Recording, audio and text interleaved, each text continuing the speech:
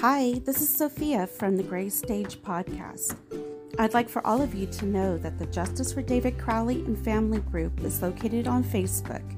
In this group, we highly encourage our members to read all the documents that we have gathered for this case. You can find those documents up in the group files or on Greg Fernandez Jr.'s website titled The Gray Stage WordPress.com. Together we can work to find justice for David, Kamel, and little Ronnie. Merry Christmas.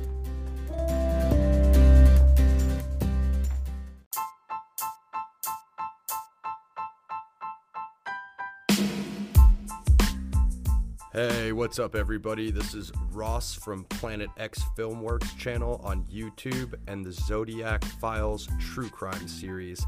Check it out, and shout out to Greg and the Gray Stage channel. Their content is amazing.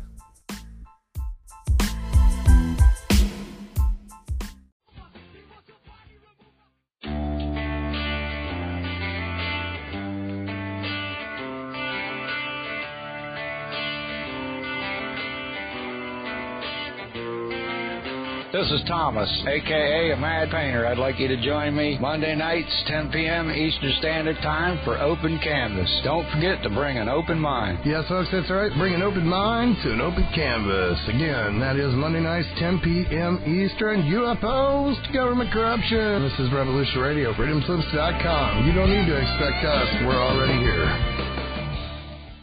This is the people's war. It is our war. We are the fighters. Fight it then. Fight it with all that is in us. And may God defend the right. Warning! Warning! We gotta stop them! They're gonna kill us all! See how the trouble you've started? Be they the government, be they industry, be they organized labor, be they anyone, or human beings. Time when the operation of the machine becomes so odious, makes it so sick at heart that you can't take part. You can't even passively take part. And you've got to put your bodies upon the gears and upon the wheels, upon the levers, upon all the apparatus, and you've got to make it stop. And you've got to indicate to the people who run it, to the people who own it, that unless you're free, the machine will be prevented from working at all.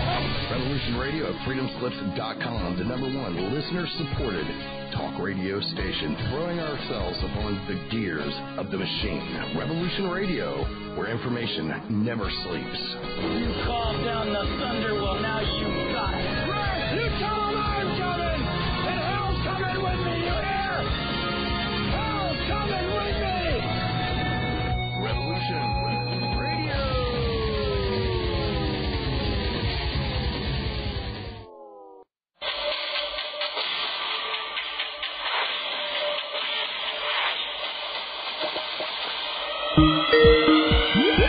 Welcome to Crypt I've been thinking. What's this show all about? Well, it's all in the title. He enjoys interviewing people about issues that he finds interesting, which cause him to sit back and think. Cryptocurrency, true crime, natural law, the occult. No topic is off limits here. He has always enjoyed when people give their points of view or thoughts on different topics that they have researched. And what makes it all great?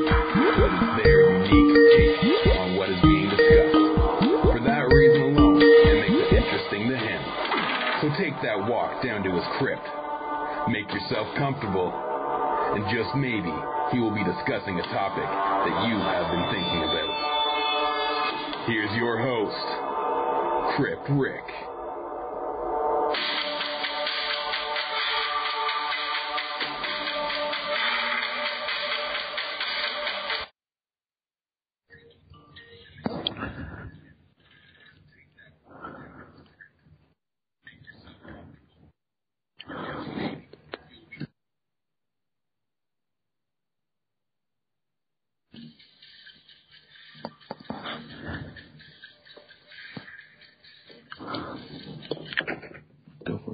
Welcome, everybody. I am here. It is Crypt Rick, and I want to welcome everybody here to Crypt Rick's I've Been Thinking. It's been a while coming. Excited to be here. I want to just thank everybody here at Revolution Radio for giving me a lot of help getting on the air here and walking me through how to do this because, as I've always said, I've only started doing this probably like 6 months ago. And, 6 months ago, I didn't even have basically have a computer. I was doing everything on my phone. And so I've come a long way with my own YouTube channel now and doing great interviews. That's what I enjoy doing. That's the heart of this show. And people always ask me what's going on, like, what's my show about? I've had a lot of people ask me that. And I always tell them it's in the title. It's what I've been thinking about. And that's what I cover. And I love talking about a lot of different topics. So on this show, I'm probably going to be covering a lot of different topics over time. I like cryptocurrency. I enjoy talking about, like, murder mysteries. I like talking about crypto reality. There's a lot of things that music is another one that I'm really interested in to talk about. And so that's what is my show's about. And the heart of it, though, is that I really, really enjoy interviewing people and hearing their stories and getting their points of view on certain topics and certain cases and stuff like that. And that is what I really enjoy doing. So that's what it's all about, and I do have a great guest for this show. And I've interviewed him a couple times on my YouTube channel. And we had some great interviews, talked about a lot of different topics. We've covered Bohemian Grove. We've covered the Daley Crowley case. We've, covered a lot of cool things. And I really enjoy interviewing this gentleman because we have a lot of the same interest and like talking about the same kinds of things. And that is, it makes it very easy for me to interview somebody like that because, when you got something in common and you're researching the same things, it's amazing. So I'm hoping I'm doing this right and I get my guest in here. So I do want to, hopefully, Greg, you're there. Are you there with me, my friend? I'm here, my friend. I hope you can hear me. Hope life is good. I can hear you perfect. So we're doing good. I didn't even think I was going to get this far without something crashing on me or me not doing something right. So I want to welcome you once again to my crypt. I want to thank you for I know that you're busy, so I know that you're taking time to come and do my first show with me. So I really want to welcome you here. And I know you've been on here, Revolution Radio. I think you've done a couple interviews on this station, if I'm not correct. Is that right? That's right. Perfect. That's what I mean. So you're way ahead of me. You've already done this. I'm totally new to all this. I'm used to sitting at doing an interview with you and on YouTube, and I have my camera and stuff. So not having a camera to look at and see you face to face is kind of new. But we got your voice and it's all working. So that's amazing. So I should start off by asking. It's live. That's what we're doing here. And I have to admit, I have to be honest to everybody listening that I am really nervous. I mean, I'd be lying if I said I wasn't, but it's my first show, so I'm just happy that I made it this far, and it's very exciting. I'm super happy to be here, and I should let everyone know that, Revolution Radio is listener-supported. So if you enjoy the content that all these creators that are putting out, and I've been listening to a lot of them, I've met some of the creators, and I love their shows, and they're amazing people here that have been super awesome with me and teaching me and walking me through everything, answer anything I want. So definitely, if you can support the station because, they need it. If you want to hear great content and have great people to bring it to you, then, definitely check out how you can donate to the station. I think that would be great. And I'm happy to have you here, though, Greg. So how was your New Year? I should ask you that. Did you have a good New Year? I know I didn't even make it to midnight. I tried to, but no, I couldn't really make it. I am looking forward to this year. I feel like this is going to be an awesome year, a great year. The sun is shining, lights are bright. No more of this dark freaking winter talk. This is just going to be a great year. We're going to make the best of it. That's awesome. Yeah, and you're doing a lot of cool things. You got a lot going on with your channels and on YouTube and that, and you're also on Anchor, which is where I originally got my start doing podcasting. I was doing it on my phone, with Anchor. That's how I started getting comfortable talking to, a microphone and that. So I'm definitely going to be starting to upload my shows to Anchor and that like you do. But you're on Anchor and you're on YouTube, definitely. And I think what are some of the other platforms that you're on? I know there's a couple other ones that you're starting to get onto. Probably Rumble. Rumble, that's it. TikTok. Yeah, the TikTok. I'm not happy with that or anything. There's BitChute. So I think it's just getting on as many platforms as possible because we are being shadow banned, and that's why it's so great to be on a station like this where they actually love freedom. freedom does flip. And hey, man, we're here to catch that, and I just love being a part of this. And nothing like live radio.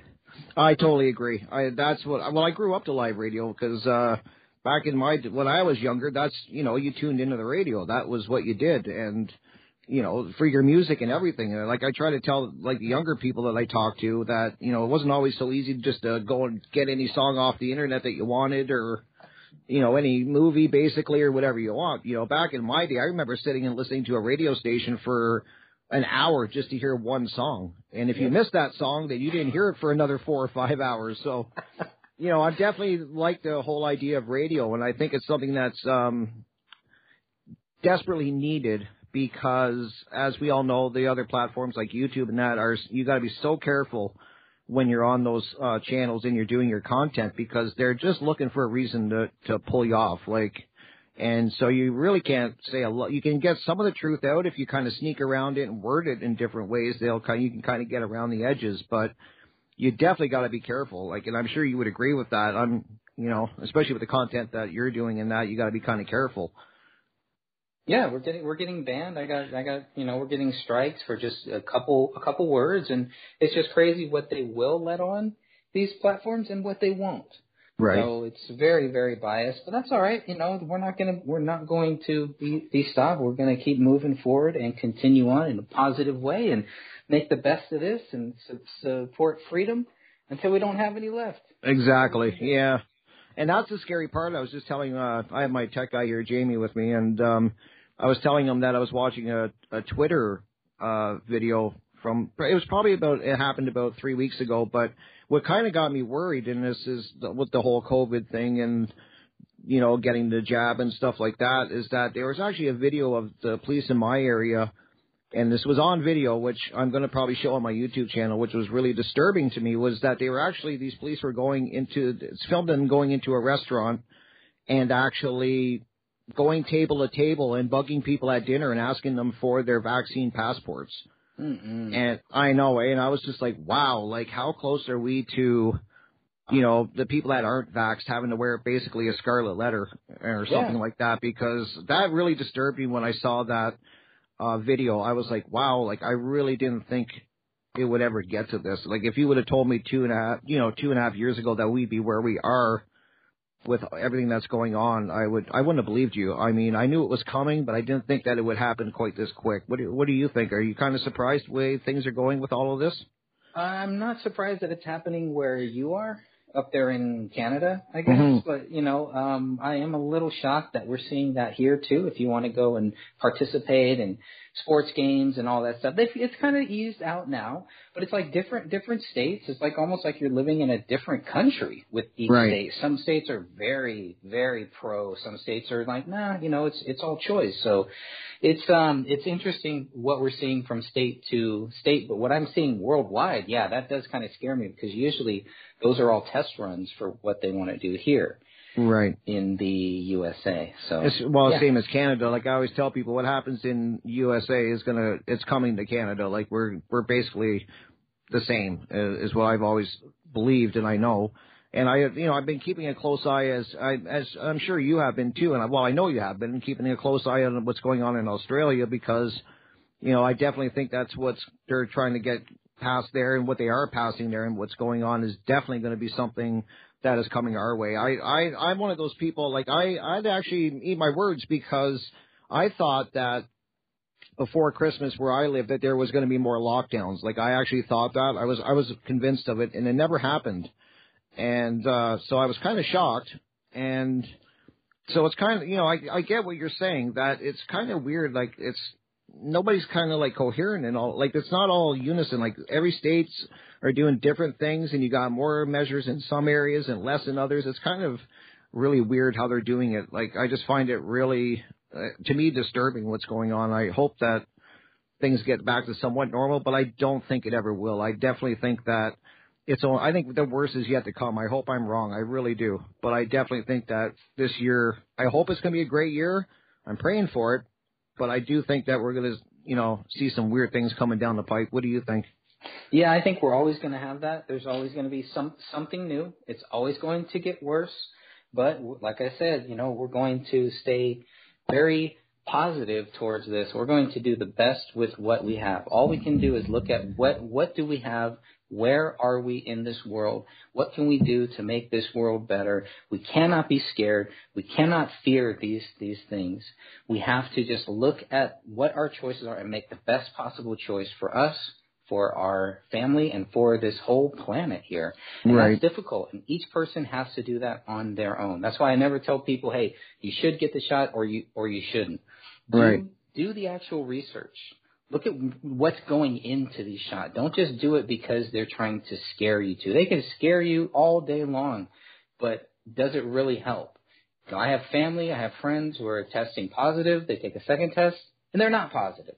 Right. Okay, so you know these this is just so crazy. Everything that we're seeing happening now with this whole COVID thing, and people just need to make sure that you're doing the best that you possibly can, and do not fear, do not be scared, because that will just cloud you. Exactly. Yeah, and my friend here, my tech guy, Jamie here, just gave me an article here for Ontario, where I live, and I want to read this to you because this is news. I just saw this. Like, this just popped up, and it is, so what it's saying is the Ontario government announced more COVID-19 restrictions on Monday due to rapid spread of the Omicron variant, saying the province will return to a modified Step 2 of the reopening plan. So we're taking a step back. Premier Doug Ford, gotta love him, announced the new measures during a news conference as hospitalizations due to COVID-19 and case counts increased across the province. So CTV News has compiled a list of all new restrictions, which will come into effect on Wednesday, January 5th. So you never know. My prediction of lockdowns may be a little late, but I think they're coming. And are they saying anything about deaths, or is it just about cases? Because it's just cases, but never about deaths, never about all these people are having issues. It's like most people that I know that have had COVID or think that they've had it. I can compare it to a common cold that I get every year, and it just happens to be around this same time that I get it every single year, year, and so are these people, and they're testing positive. Well, that's the amazing thing that I've always tell people is that since all this COVID started, that you don't hear nothing of a flus anymore. You don't hear nothing of the common cold. It's kind of like that's all. It's either you have COVID or you don't.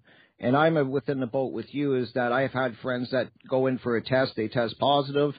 Then they go back and get a second test, they're negative, and it's so there's something shady going on there. And then it's really like and then one of the articles that I was reading there, what it looks like they're going to be doing here in Ontario is that social gathering limits will be reduced to 5 people indoors and 10 people outdoors, which is crazy.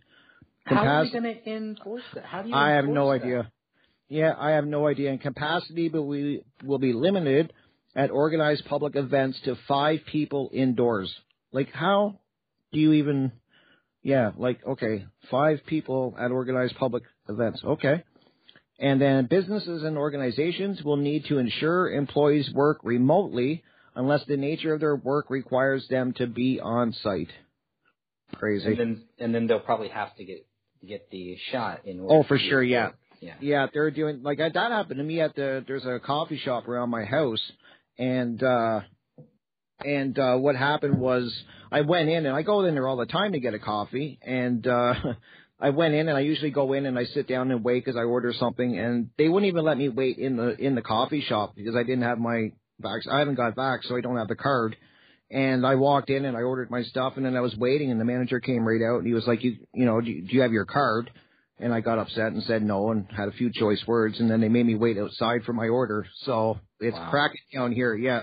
So they're really cracking down on that, but it's kind of scary. I'm just not going to go to those places. I agree. And that's a personal choice, though. I know some people have to, some people, whatever. And I'm not going to look down on people that do either. But for me, it's like, I have to pick my battles, and that is a battle that I can win. What I spend my cash on, what I spend my money, my fiat currency, whatever you want to call it, what I spend my Federal Reserve notes on, that is my choice. I can control that. And places like that, you know what, man? That's why I haven't gone to any sports games. You won't find me at any wrestling shows either for the same reason. So, and I do hope that all of that changes. But you know what? I'm not going to participate in that at all. Right. Yeah, and I'm the same way. Like that's the one argument that everybody keeps giving me is that if I don't get the jab, that I'm not going to be able to participate in life, basically, and which I really don't. I don't really do it anyways. I'm not somebody that's not extremely social. Like other than when I tattoo people, I am obviously, but I make them very well aware that I'm not vaccinated and stuff, and I'm not somebody that goes to malls. I'm not somebody that goes to a lot of movies, so I'm not at a high risk area. But the fact that they can go into a restaurant while you're having dinner really worries me and start asking you for your vaccine papers and stuff like that. To me, that's crazy. Yeah. And I'm with you. I'm with you. I won't support those places. I won't go back to that coffee shop because I just think that, maybe if more people start doing that and the businesses start feeling the pinch of that, they might have to back off a little bit. But as long as people are going along with it, which it seems like most people are, they're going to get away with it. And we've been in this COVID thing about 2 years now. Has your view changed on COVID when it first came out? Has your view changed for the better or for the worse? Well, for me, when it first started, like the one thing I tell people is that about a month before COVID got basically put into the mainstream and it was being talked about, I got really, really sick about a month before everybody was talking about it. Like I'm almost certain that I had it because it was the sickest I've ever been in my life, and for about 10 days, like I had all the symptoms that what they say for COVID. I couldn't breathe. I was burning with a fever, and like a few times I was considering going to the emergency room because I was having such a trouble breathing. But I mean, I was really sick, so I definitely think that I may have had it before people even knew what it was. And if it was just a regular flu I got, then I am doomed if I ever do get COVID, because just that regular flu killed me. But my views kind of changed on it because I looked into it. I really was scared for about the first 2 weeks of COVID being in the mainstream media, and that's probably my one saving grace is I don't tune into mainstream media. Like I don't watch CNN. I'm not glued to those news channels where they're just pumping fear at people, like they still are. And so I kind of always looked at it as it's basically like a flu. Like, I mean, that's the way I always looked at it. It's a bad flu. And, it is killing people, but the flu kills people every year. That's nothing new. And I mean, if every year they highlighted all the deaths from the regular flu and stuff like that, it would be high numbers too, I'm quite certain, from the research I've done. And so I've always looked at it that way. I've never been totally, I'm not scared of it in that way. I just look at it as a flu. And if you are taking vitamins, like I take a slew of vitamins every day, I try to eat really healthy, get a lot of sleep. And I find that, so far, knock on wood, I've been lucky. And, I didn't even like the mask idea from day one, which I do now. If I go out, I do wear a mask, just to be respectful, basically. But I'm not getting the vaccine, and that's basically where I stand on that. But my view has always been the same, Greg, is that it's just a bad flu, and you have to trust your immune system a little bit to fight it off. And I think people should basically rely on their immune system a little bit better and do a little bit more research into the fact is what scares me. I think what I'm trying to say is that with the vaccine is that nobody knows what's really in it. And I'm not so eager to run and put something in my body that is experimental, hasn't been out very long, and never been put in humans. And we just don't know what the long-term effects are going to be. Like, has your view changed on it over the 2 years? Like, were you scared of it at first, or have you always been kind of like me, thinking it's a flu? No, I took it very, very seriously, and I still do. But, right. I was like, telling my people that I worked with, I was like, we got to take this seriously. Like, I don't know what this is. I don't know what the game plan is. I don't know why this is all coming out. But I definitely took it very seriously. And I thought that it was I thought if you get COVID, you will die. That's what right. I thought when all this first happened. Of course, as we went on and we learned more, it's like, no, they're just reporting on the cases that die. They're not reporting on anything else. They're not talking about the fact that most of the people that are dying have other issues too that they're dying from. So it was a big turn for me. But the way that I saw, I saw all these people act. And, wearing masks and wearing full body coverings and all this stuff, it was kind of weird. But when this first happened, they were telling us not to wear any masks. Right. And then a couple months later, we're told we should all be wearing masks. But, I mean, it makes sense to me. If you're sick, please wear a mask. If you're not, why should you wear one? I never understood that, and I still don't get that.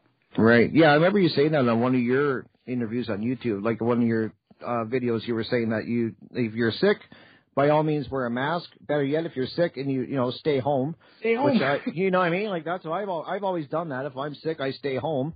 But yeah, I just remember when it first came out that they were really pumping the fear into people, and I don't know why I'd never had that fear. Like I respect it. Yeah, don't get me wrong. Like I'm not, like, I had a lot of people at the beginning when I was saying I was looking at it as just a really bad flu. I had a lot of people telling me, like, oh, so you don't believe that COVID's even real? And I'm like, no, I never said that.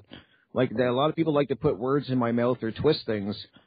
And I'm like, no, I believe it's real. Like, I do believe there's people getting very sick and there's people dying from this and all of that. But I just, I remember the first kind of month that this was out that they were going to, like, I do remember news people saying that there's going to be people dying on the streets and there's going to be, like, bodies on the streets and that. And they were saying that. I mean, maybe not a lot of people remember that, but I do remember hearing that on different news stations that it's going to be that bad. And where I live, maybe it's just because where I live that I've been sheltered from it and I don't see it in the numbers like a big, big city.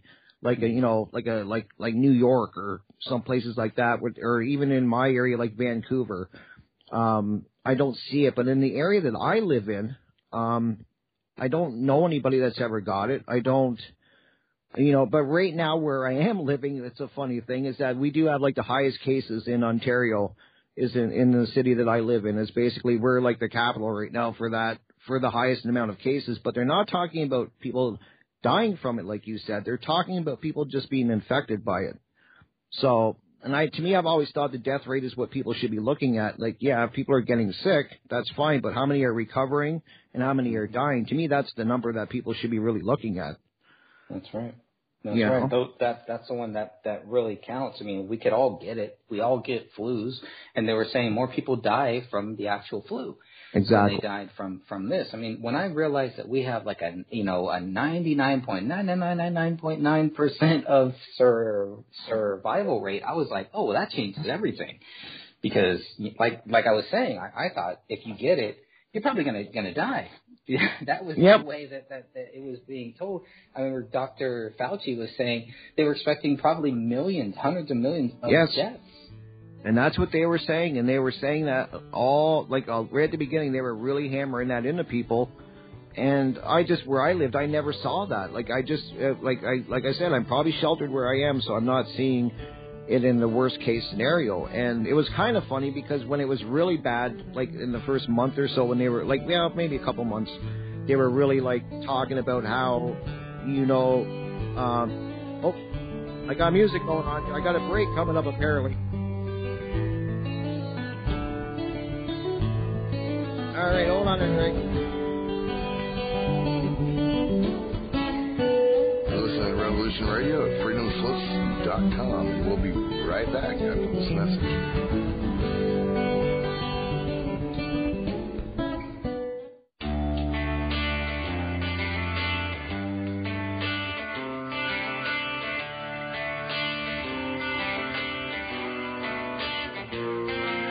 This is Thomas, a.k.a. a Mad Painter. I'd like you to join me Monday nights, 10 p.m. Eastern Standard Time for Open Canvas. Don't forget to bring an open mind. Yes, folks, that's right. Bring an open mind to an open canvas. Again, that is Monday nights, 10 p.m. Eastern. UFOs to government corruption. This is Revolution Radio, freedomslips.com. You don't need to expect us. We're already here.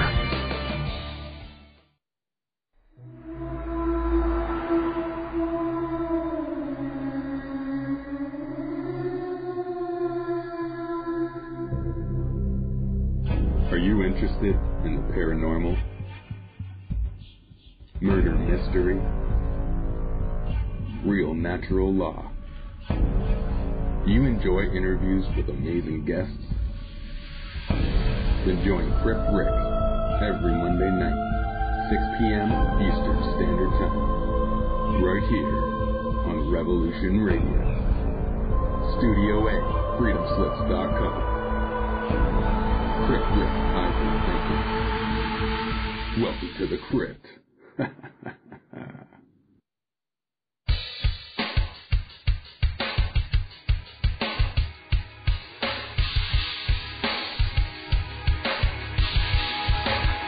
Enter into a world unseen on Raven Star's Witching Hour. You will encounter eclectic topics from the realm of spirit brought into our matrix of truth. With your host, the Solaris Blue Raven. Solaris will bring you an array of unique guests covering topics from ghostly spirits to amazing anomalies, covert technology, UFOs, and shadowy global events. And that's right here, Revolution Radio, freedomslips.com, Saturdays, midnight till 2 a.m. Eastern Time. Revolution Radio, where information never sleeps. Let the magic rise.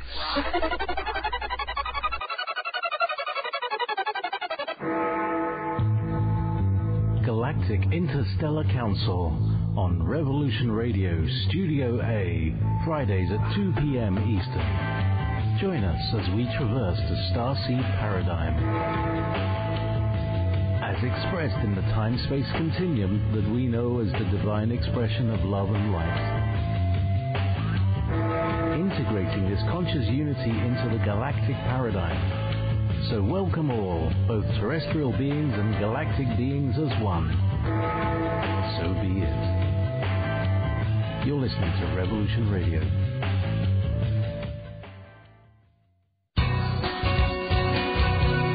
Thank you for listening to Revolution Radio at freedomslips.com. Any commercial advertising you may hear in this program is of the sole discretion and benefit of the host of whose program you are listening to. Revolution Radio does not endorse any commercial products, nor does it accept monetary compensation for on-air advertising of commercial products, nor will it ever. We are and shall remain 100% listener supported. Any product advertising on this program are considered used at higher risk, and Revolution Radio shall not be held liable for any claims or damages received from any product advertised within this program. Revolution Radio, where information never sleeps.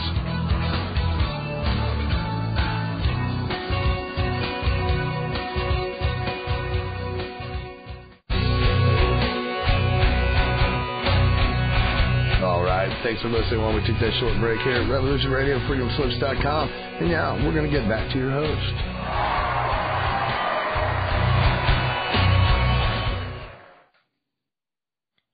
Well, welcome back, everybody. A quick little break there. I'm sorry I was kind of talking through the break there. I thought the breaks were at the top of every hour, so that kind of caught me off guard while I was talking to Greg. Are you still with me, Greg?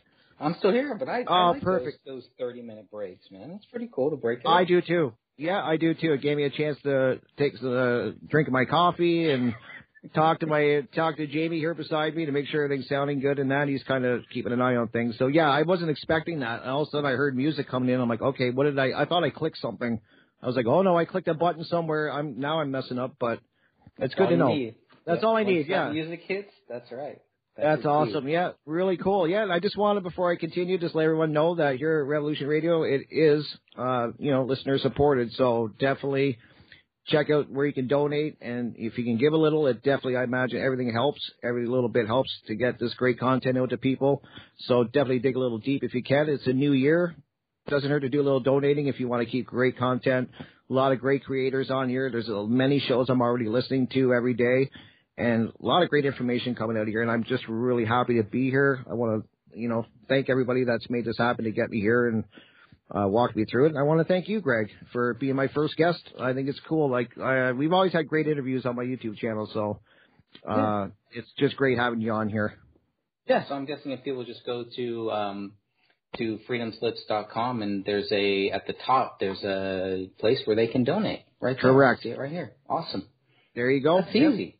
So exactly. Easy. It just dig a little deep there, people, and do some donating. And it's a great time, beginning of the year. Then you helped get this great information out there. So I definitely think it's a great thing. But I have to admit, I do like the breaks. That was it was a shock at first, but now I'm going to be expecting it. That's great. Keep you on your toes, brother. Exactly. Well, like I said, I was saying at the beginning, I'm so used to looking at you on a camera and face to face, and so kind of just talking to my mic is it's really cool. But eventually, I am going to be trying to actually on my OBS do a video call with my guest and record it on my OBS and do it live while I'm on the radio. So I want to have a few more, but I didn't want to do that for this show because I'm just happy that I made it here. That's all I cared about. I was like, if I can get on the radio with no hiccups and get Greg on here, do the interview, then that's a win for me for this show. Nice. But yeah, so as we were talking about the COVID there, so I did want to get your whole comment. So we were talking about whether you were, where you stand now with COVID from at the beginning, or like you said before the break that you were definitely scared of it at the beginning, and now how are you now? Yeah, I wouldn't say scared because I don't fear. I only fear God. That's it. Okay, that's right. My only fear, and that's not doing God's will. That is my big fear. But I took this very seriously right? When I saw a lot of other people making memes and making jokes about dying from Corona, like drinking the Corona beer drink, right, or whatever. Yep. So I saw, and I was like, oh, that's funny. It's very creative and stuff. But but I always felt like, you know what, we need to take this seriously. Now I still take it seriously, but for a different reason now, right? Okay, because what's that reason? Now I'm kind of seeing it more as, I really believe this was targeted, and it is targeted towards certain people. This is bio warfare. I do still think that a lot of this is related to President Trump, and a lot of this was geared towards him. This was a big attack on him to see what he would do with it. They wanted him to wear a mask during every press conference. They wanted him to tell people how scared we should be. They wanted him to force this shot. They wanted him to do what Biden is basically doing now. They put on the mask. They do the press conference. He's got the mask on. The press conference is off. The mask comes off.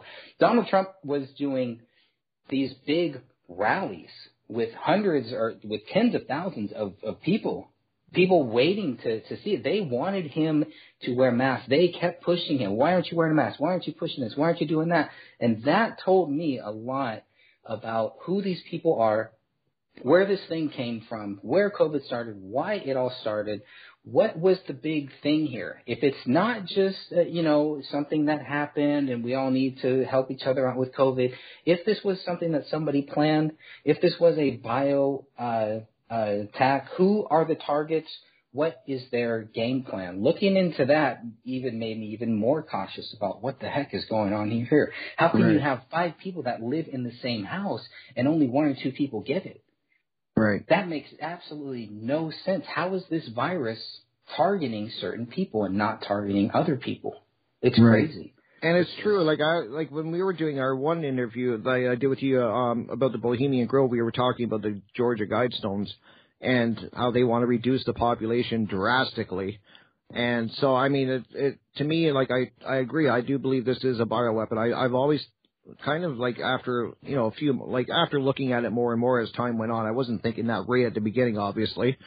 But the more research I've done and looking into it, I definitely think that this is something that it didn't just happen like in nature, kind of like a flu, like this was something designed. And I agree with you that, and that's the thing too, is that's probably another, when you're asking me where I stand with it, that I'm always questioning it, the severity of it, because for the longest time where I lived, if you went to a restaurant, you had to wear your mask when you went into the restaurant. I'm sure this was the same everywhere, and you're laughing, so I already know what I'm... You wear your mask, and you walk in, and then as soon as you sit down, you can take your mask off. And apparently COVID doesn't get you when you're sitting down, is what I always said. I'm like, okay, so it's apparently you get it when you're standing up. That's what happens. It's a stop, drop, and roll. Yeah. That's what we learned. That's what we learned, yeah. So, and then when you're done your dinner, you put your mask back on and you leave. And I was like, okay, this makes no sense what what they're trying to sell us. And then also what really got me upset is back when they were really hammering people, telling them to wear a mask and like social distance and, you know, the whole drill. Then you go and you see all the politicians in that, and half of them aren't wearing masks. They're all shoulder to shoulder. Then you get leaked footage of, like, some of them going to get their hair done, or they're going to a nail salon, or they're going to eat at a restaurant, not wearing a mask, all sitting there when all these restaurants were supposedly closed. And I'm like, okay, I see what's going on here. It's a different, like it's always been. It's always been a different set of rules for the elite and the wealthy than the average person. Everybody knows that, or they should know that. Yeah. You know, yeah, well, two different classes, two sets of rules. I mean, whatever you want to say, but I mean, I think it may even go deeper than that too. You know, I mean, right. We have so many different people.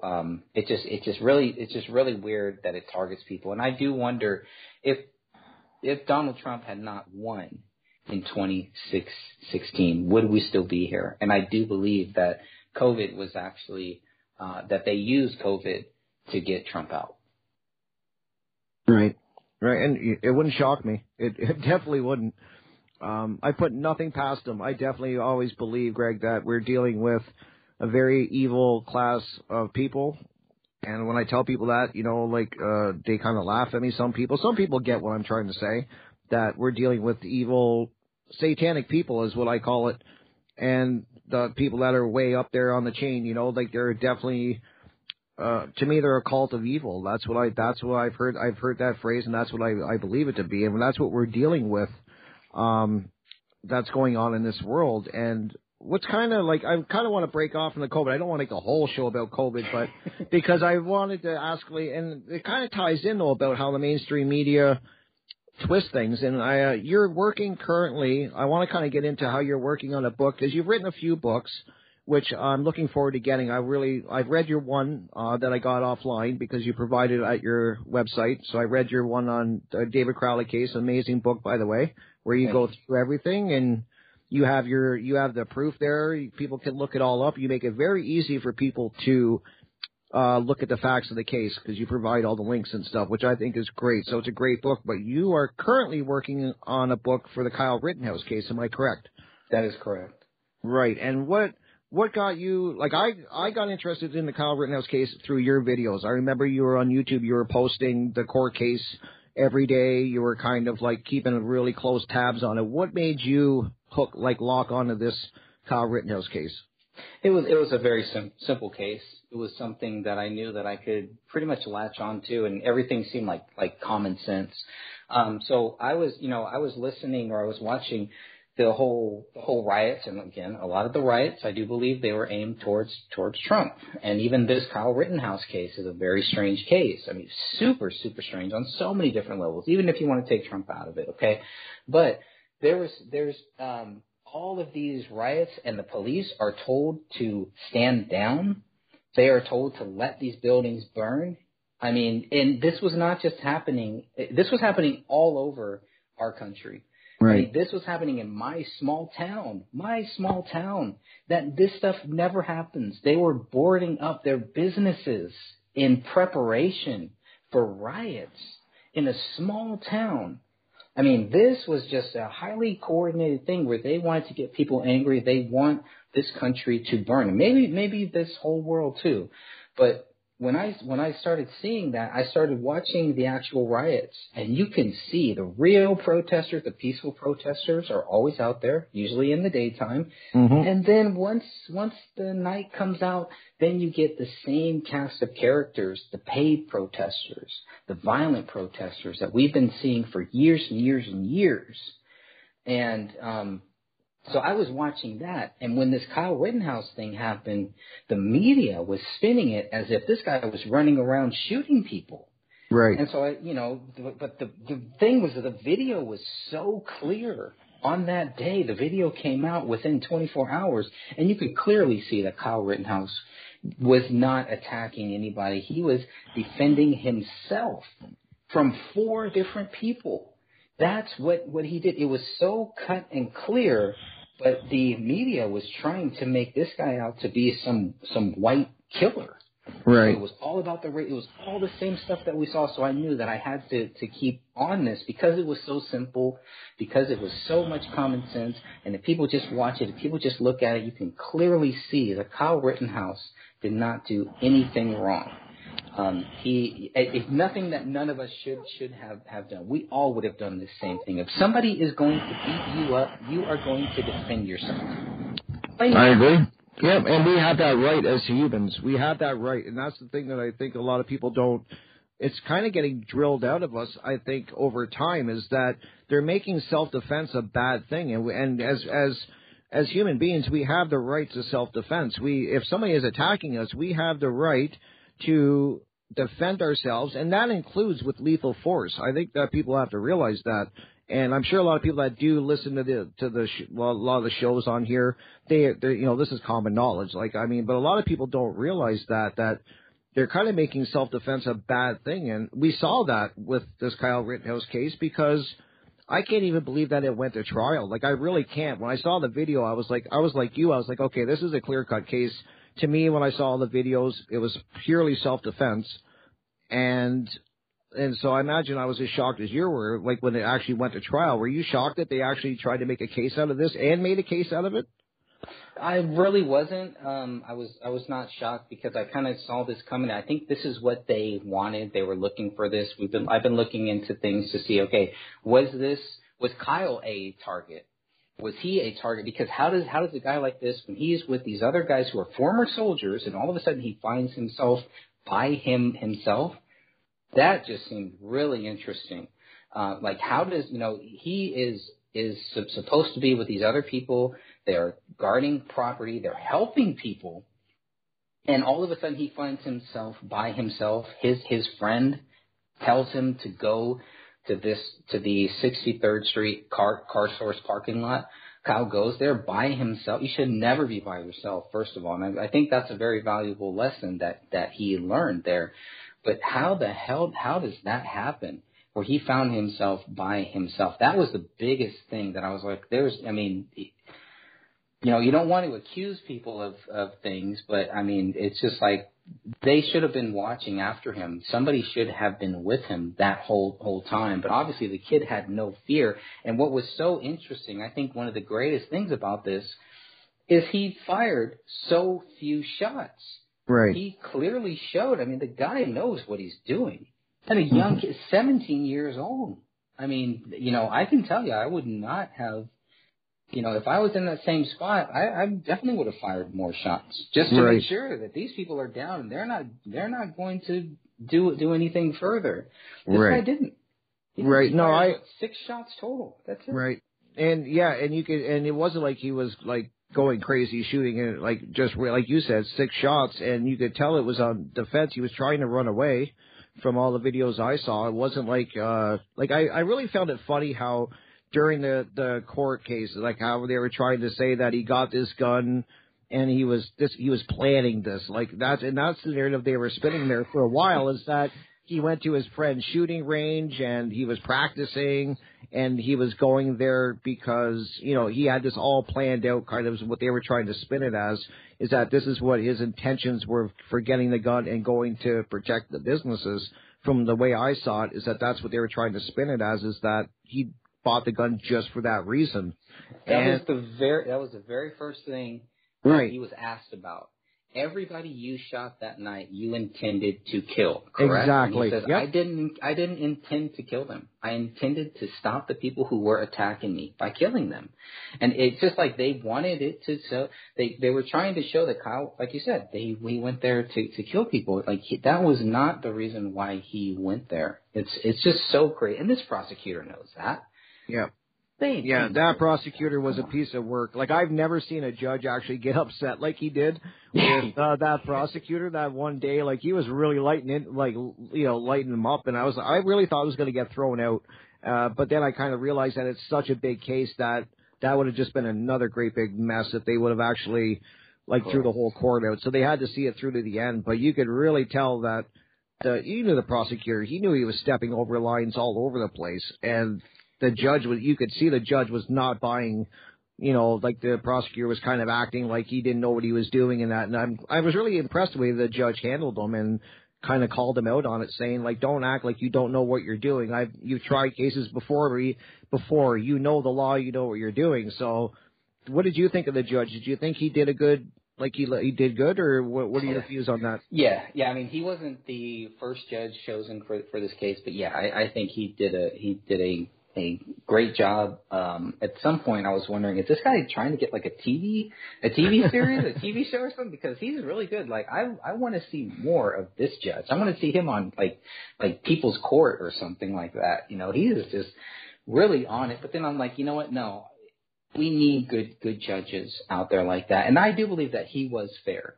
People think, oh, he was totally, just one side. No, I don't buy that, because he would get on both sides. He was a very fair judge, but his personality, this is not like, oh, he was just doing this for the Kyle case, right? Because I was like, well, maybe he's just kind of overacting for the Kyle case. Nope. This is how this judge is. Right. No, I agree. I liked the judge too. I thought like he tried to keep it as even as he could, and I felt bad for the jury because they were always getting told to leave because they had lawyers had to talk to the judge or vice versa. So I really took my hat off to I would not wanted to be a jury member in that case. I just remember saying that a lot when I was watching the videos on your channel and stuff, like watching it. I was like, I would not want to be a jury member in this case. It was such a hotbed topic, and you got to remember at the beginning too that they really tried to smear Kyle's reputation. They were trying to say like he was at a bar with KKK members, and he was all of this crazy stuff. And I remember some of the first reports, at least that I saw, is that they were actually thought that he did shoot a few black people. If I'm correct on that, right? That they thought he shot actually a black person, but the only black person involved was the jump kick guy that actually jumped up and kicked him. Right. So, yeah, I mean, the way the media was playing this case, like, did that really, it probably didn't surprise you, correct, the way the media was playing this case? No, it didn't. That actually made me kind of latch on to this one more because, I mean, within 30 minutes of watching the video, it was like, okay, yeah, I would have done the same thing. Right. Somebody is running at you, they're chasing you, and you shoot them, and they grab your gun, and you're somehow the person who's wrong. I mean, Binger was saying, well, he should have duked it out with like 10 people, with all these people chasing him, surrounding him. Like, right. That night was so crazy. And this was not the first night. They had burned, these violent protesters had burned things down for 2 nights?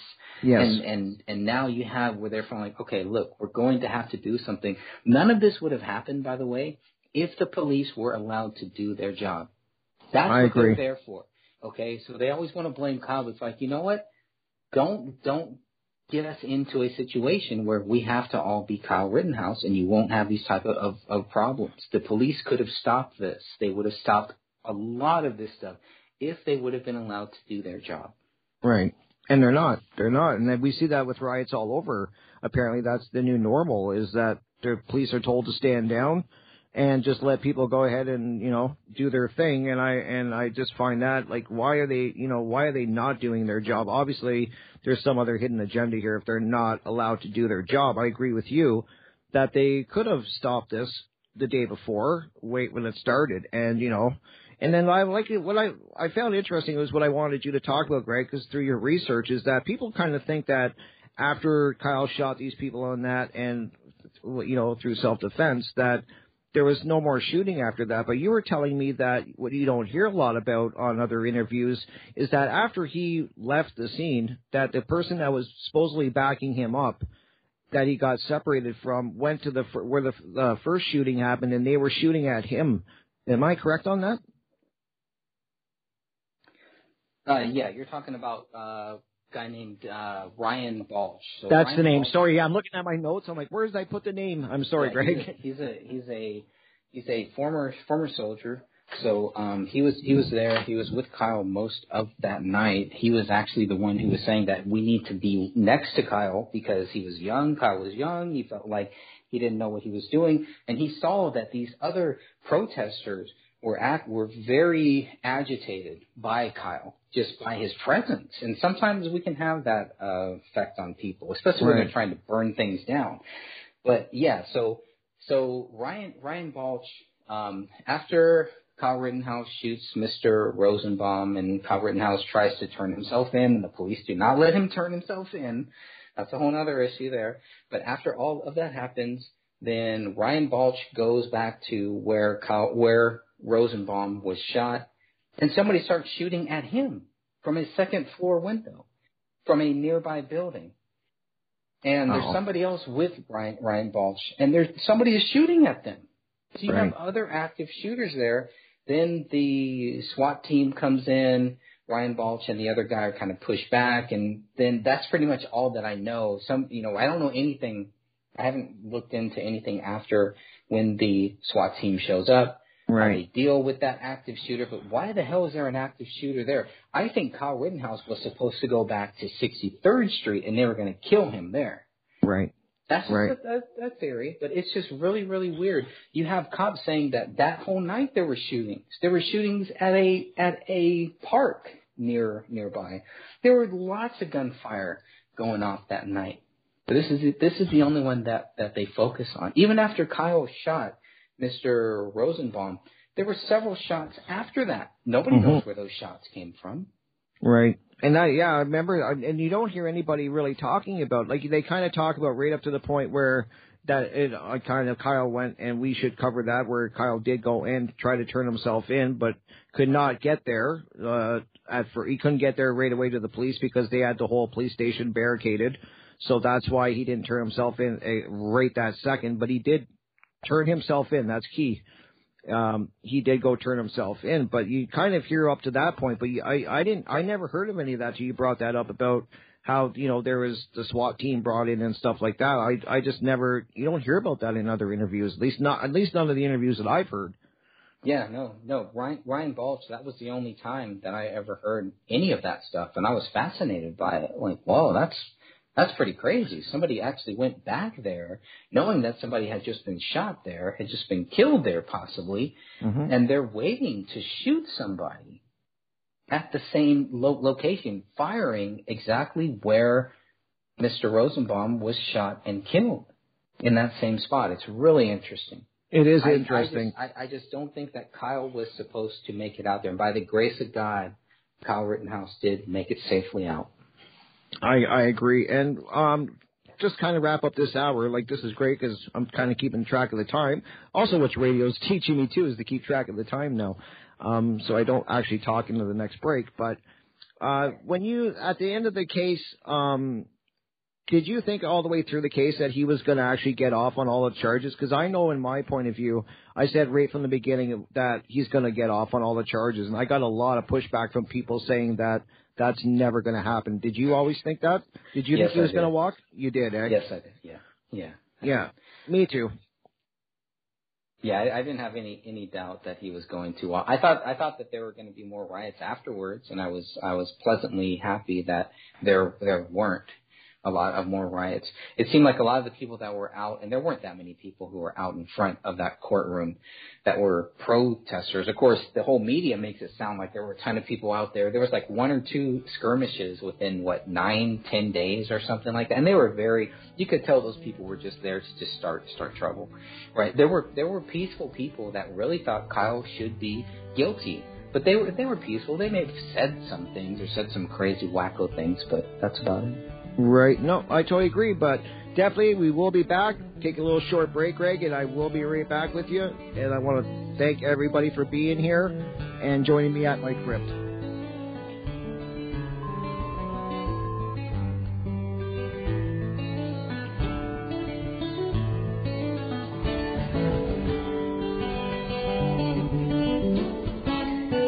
Listen to Revolution Radio at freedomslips.com. We'll be right back after this message.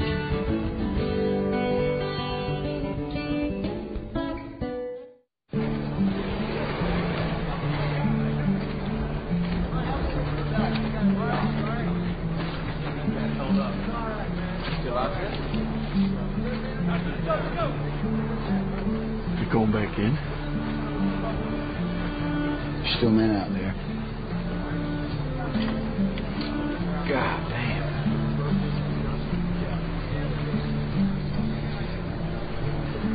When I go home, people ask me, hey, Hoot, why do you do it, man? Why? Some kind of war junkie? I won't say a goddamn word. Why? They won't understand. They won't understand why we do it. They won't understand it's about the men next to you. That's it. That's all it is. Revolution Radio, freedomslips.com, #1 listener-supported radio, the printing press for freedom at a time when freedom is needed the most.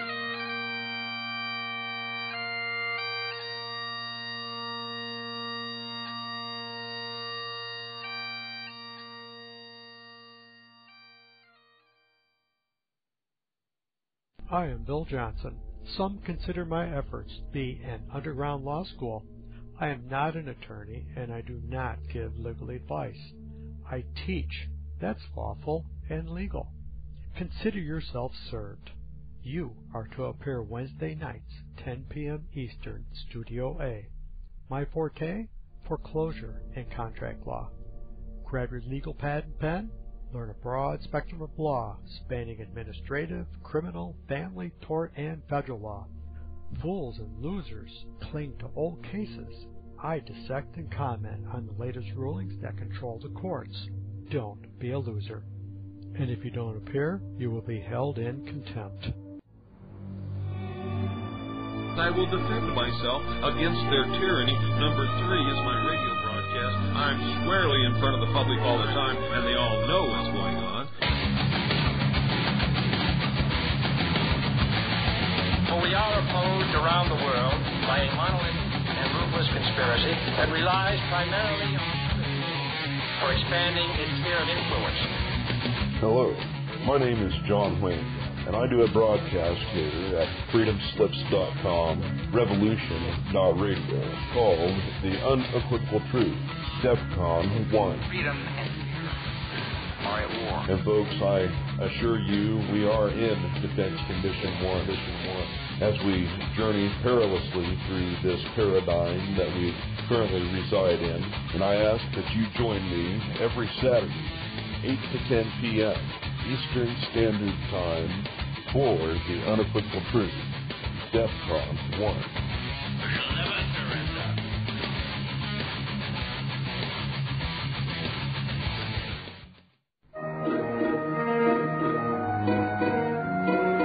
The original machine had a base plate of pre-fannulated amulite, surmounted by a malleable logarithmic casing, in such a way that the two spurving bearings were in a direct line with a panometric fan. The lineup consisted simply of 6 hydrocoptic Marsal vanes, so fitted to the ambifacient lunar wane shaft that side fumbling was effectively prevented.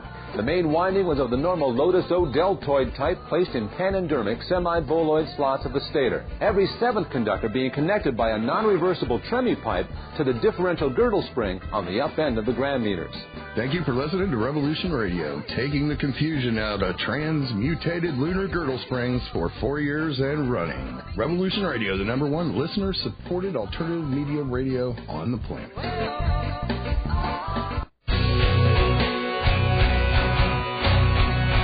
All right, thanks for listening while we take that short break here at Revolution Radio, freedomslips.com. And yeah, we're going to get back to your host.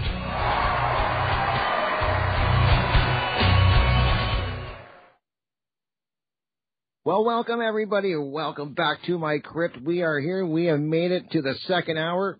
So that is amazing. It's awesome. I'm just so excited to be here. Want to welcome everybody and thank you all for tuning in and listening.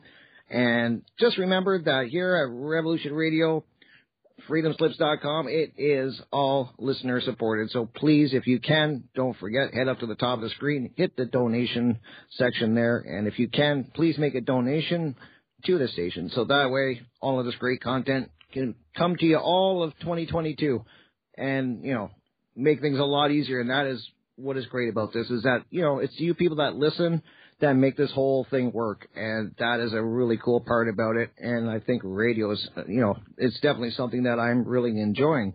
And welcome Greg back for the second hour. We're here, Greg. We made it through hour one. We're doing good. That's right. What you gonna do? Hour number 2. Hour number 2. I was so nervous, and I think that's normal when you're doing something that you've never done. So I'm just happy that we're here. I really want to thank you once again for taking the time to come and chat with me, be part of my first show, and cover some great stuff. I always enjoy chatting with you, and we always seem to have a great conversation because we definitely seem to look in on the same cases and think along the same lines of a lot of things, and maybe not music. We don't kind of agree on music. I know go there one day. We're gonna have to do a show on music because as I told you, I'm stuck in the 80s. I was a heavy metal fan. I still am, and I just really enjoy the 80s metal. That's where I'm at. But I have a broad range of music. I'm not saying I just listen to 80s metal, but I definitely like stuff from the 70s and, 70s, maybe a little of the late 60s. I was kind of raised on Elvis from my parents, and that was their big rock star in their day. Yeah. And I love Elvis, don't get me wrong, and I like a lot of, there's even a few country stars I don't mind. But yeah, we definitely, I know you're a huge Lizzie Buckingham fan, if I'm not correct. Absolutely. That's right. You're a huge. And Phil Collins, which I've never been a fan of. And that's a discussion we're going to have. I know. That's criminal. I know. You told me that last night when you told me, you're like, what do you think of Phil Collins? I'm like, I don't like him. And you're like, oh, we have to have a talk. But yeah, we're going to have to talk about that one. We will, yeah. And so, yeah, you're a fan of wrestling. So, I grew up watching wrestling, so I'm a fan of that too.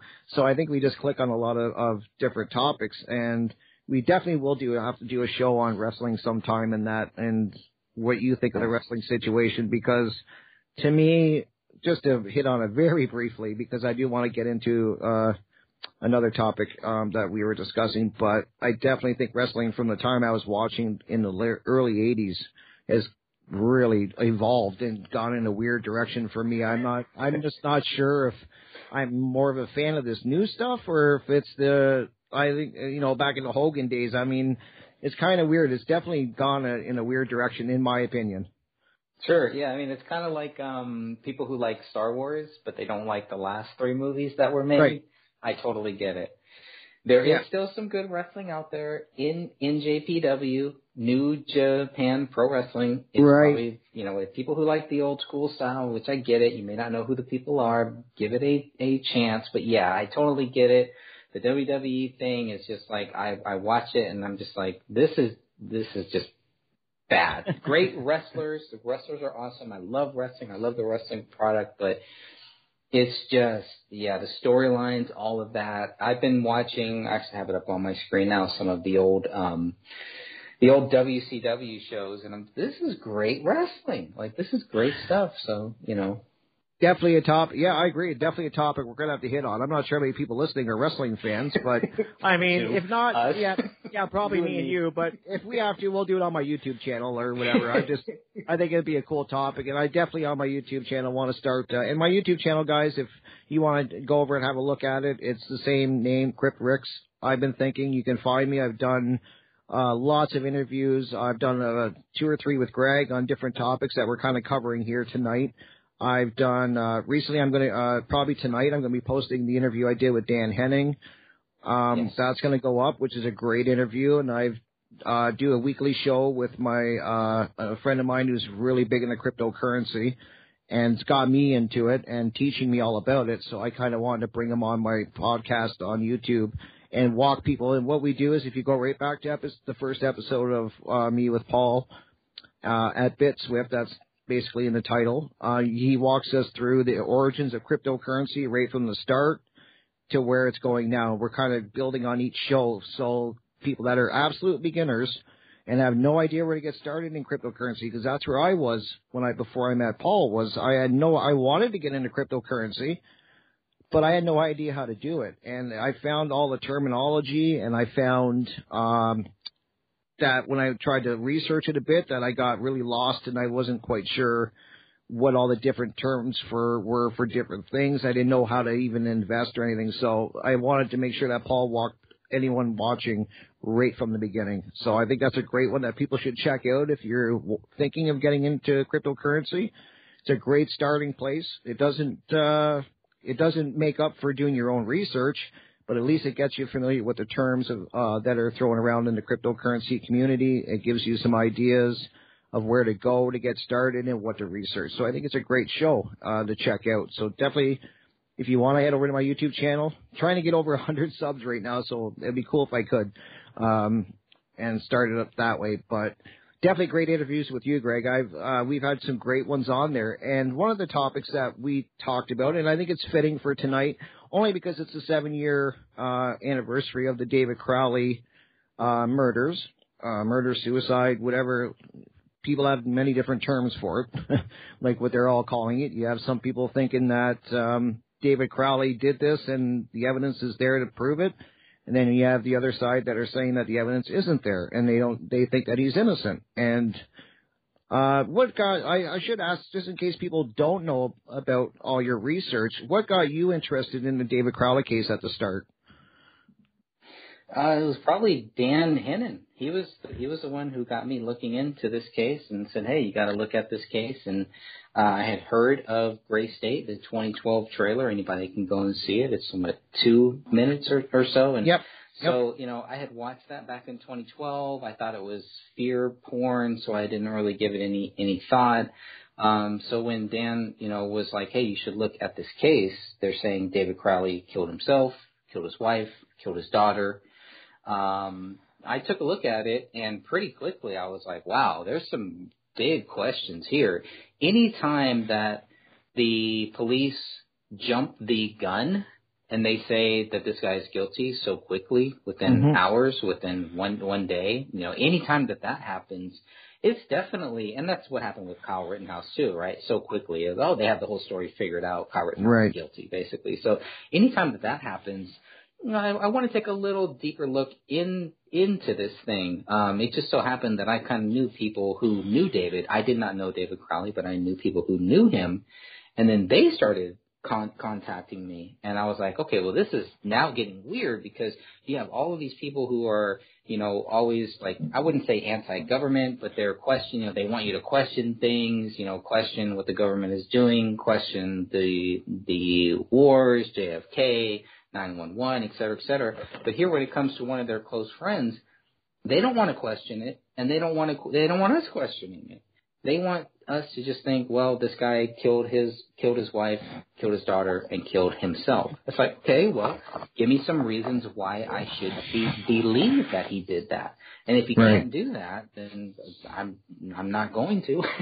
And no, I agree. Here we are 7 years later. I'm still waiting for somebody to give me some reasons why I should think David Crowley is guilty. Right. And then I kind of wanted to, let me just back up for 1 second, Greg. I do apologize because I wanted to ask you about, and I only found, the reason it slipped my mind, I jumped right in the Crowley case, was I was watching on your one channel that you were in the same area. There was a murder, like a murder-suicide, kind of in the same lines, like you did a video on it on your Gray Stage channel, and where you kind of discuss a case that is very similar. Can you let people know what that case, I'm sure you know the one I'm talking about, and just kind of let people know who that case is about if they want to look into it, and kind of what the circumstances were for that case? Yeah, I think you're talking about the pinup case, and that was there was a man, a husband, a wife, and he was accused of killing his wife and then killing himself. No suicide note, just like in the David Crowley case. There was a bullet missing. They didn't find that until later. And it was actually one of our group members, Sophia, who actually brought that up. And she was looking into other cases that, happened by the same people that were investigating David Crowley. And so you had this case that happened pretty soon after that. Soon after David Crowley's case. And so she pulled that up and she, sent in a data request form, and she got all of this data. And it was crazy how much data she got on the Pinnock case compared to the David Crowley case, when Right. it's by the same people and there's audio recordings, et cetera, and it's another case where, you know, people can think that in the Pinnock case that that the husband was guilty. They left 2 cats there. But if you look at, you know, you compare the crime scene photos, at least in the Pinnock case, we got a photo of where that gun was, where the gun was found. Right. And, you know, some partial body photos, I guess, too. But, you know, it was when you compare those 2 cases, which happened within months, I think, you know, maybe one year or so. But, and you look at the information that we got in the Pinnock case compared to the information we got in the David Crowley case, which is a more high-profile case. We should have got more data. The police should have done more. We should have gotten some type of a final summary to say, look, this is why David Crowley is guilty. We didn't get any of that stuff.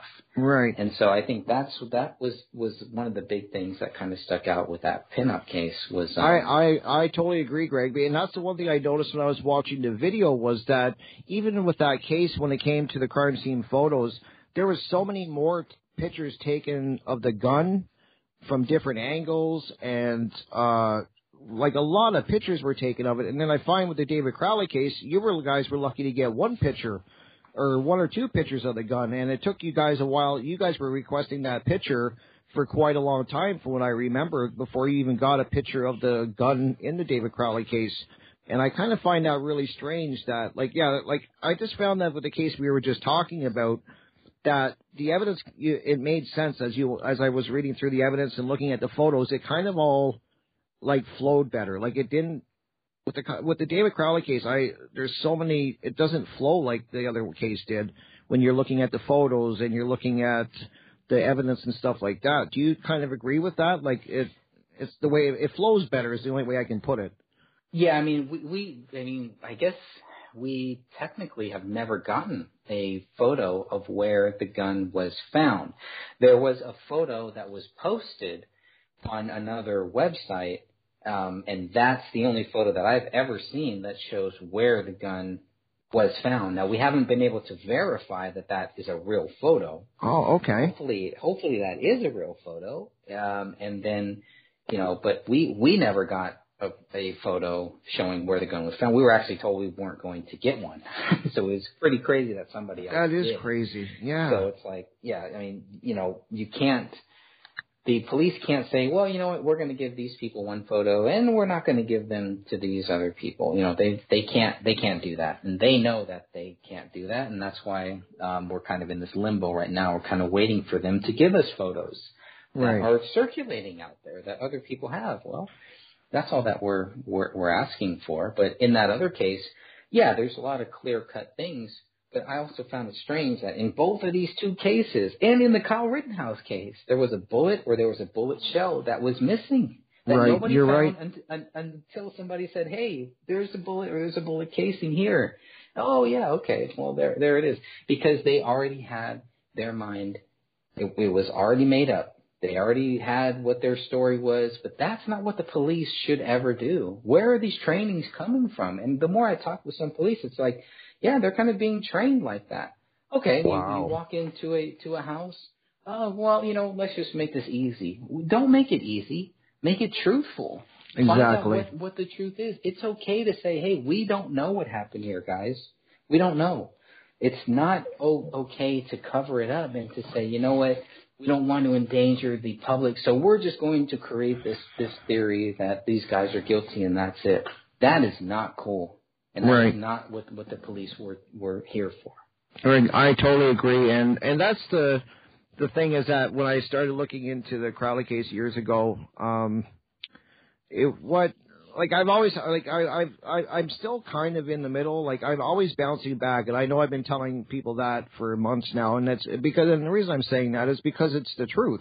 Is that 1 minute I'll look through some evidence and I'll read it again, and I've probably read the police reports. I can't remember how many times I've read the journal that of David Crowley, the Day One journal and stuff like that, and I've read them and I've looked at the reports over and over again, and I honestly am bouncing back and forth. Like, I'm like, okay, I think he did it. And then, like, you know, the next day I'm like, I don't think he did do it. And then I'm always kind of bouncing back and forth, but...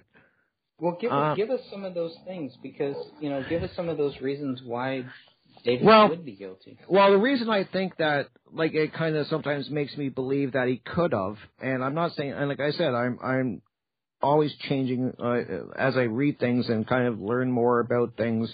I'm kind of always bouncing, but from what I read in his day one journals, which you've also done some videos on and read some parts of the journals and that, like, it was clear in my from what I read, and this is just what how I took it. I could be totally off, and people could read the journal and see it read it in a different way. But he definitely was struggling with a lot of issues, and I think he, though he was never diagnosed that we know of with PTSD, he does say in his journal that he thinks he does have it, and he was trying, I think, in a lot of ways to find a way to deal with it. Try to find a way that he could treat it. So, you know, that's where I think the marijuana comes in. I think that's where the mushrooms he was trying, you know, the drinking. Okay, but why does that lead you to a double murder suicide? Well, what the real question? Right. And I guess it would lead me to believe that. I'm not saying it leads me to that. That's where it leads me to, is that he didn't do it. I'm just saying the possibility that he was dealing with some issues. And maybe, you know, we're only getting snapshots with the journal. That's the thing I don't like about the journal, is you're looking at a very quick moment of time where he was writing down how he felt. But you're not getting the whole story. Like, he's just leaving little clips, right? Like, it's just little paragraphs that he's hitting you with, or a couple paragraphs.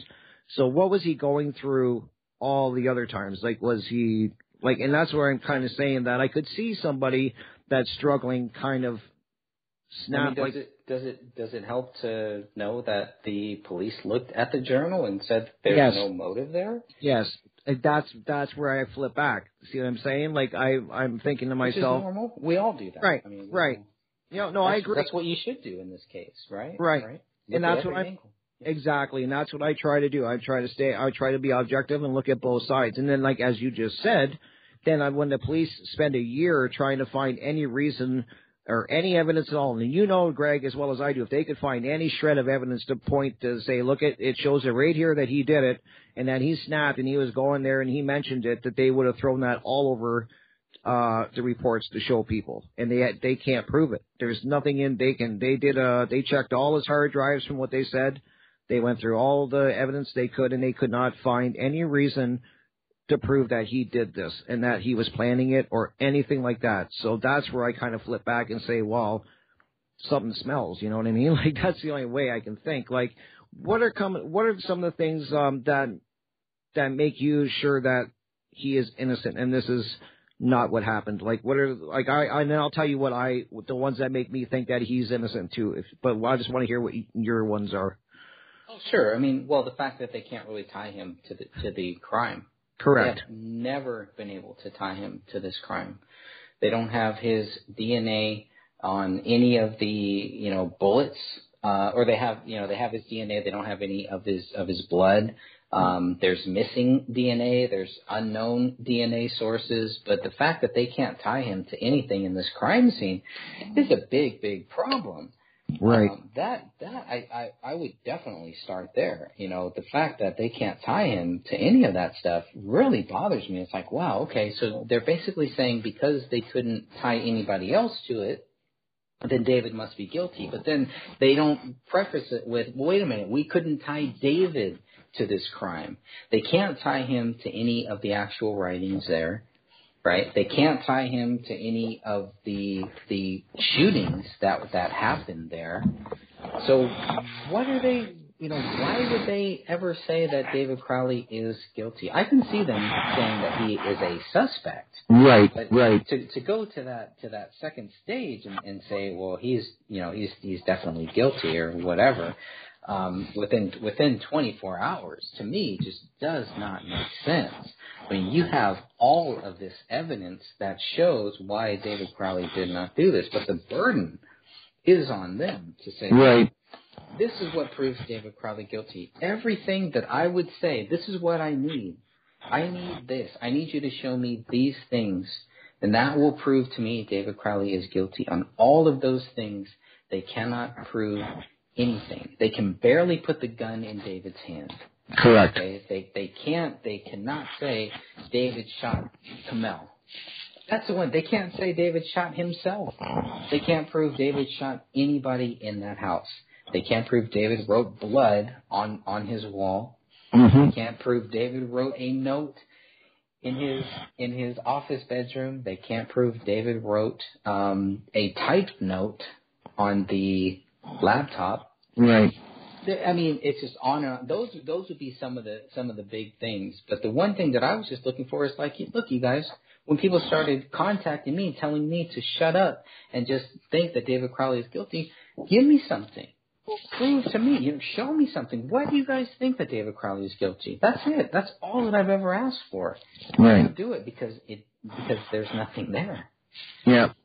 And that's the thing too. And I've always heard you say, and I've heard a lot of people say that are looking into this case, and I include myself in that too, is that if there's ever evidence that comes out definitely proving David Crowley did it, I've heard you even say, and I've heard others say, that you have no problem ever saying that he did it if the evidence is there. It's not like you've dug your heels in and you're like, you would never turn back and say that, he's never, how am I trying to word it? Like you're more than willing to say that he did it as long as the evidence that they present is 100%.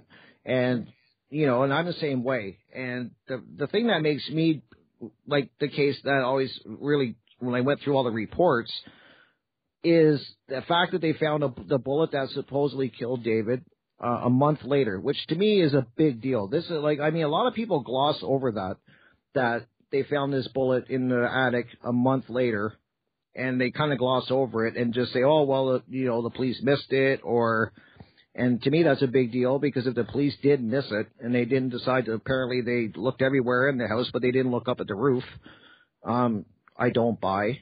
And then the other one that really disturbed, and in fact, let's not forget that when they did find that bullet up in the attic, there was DNA on it, touch DNA, but there was no blood DNA. There was no blood. There was no tissue from what I've read on the reports, and there was no hair. And I do know, because I have a friend that is a gunsmith, and I went and asked him. I wanted to know what a .45 caliber hollow point bullet would do if somebody shot themselves in the head, and what is the characteristics of that type of bullet. First, I was shocked at the size of the bullet, that when he showed it to me, he actually let me hold one in my hand, and I was like, wow, that's a scary-looking bullet.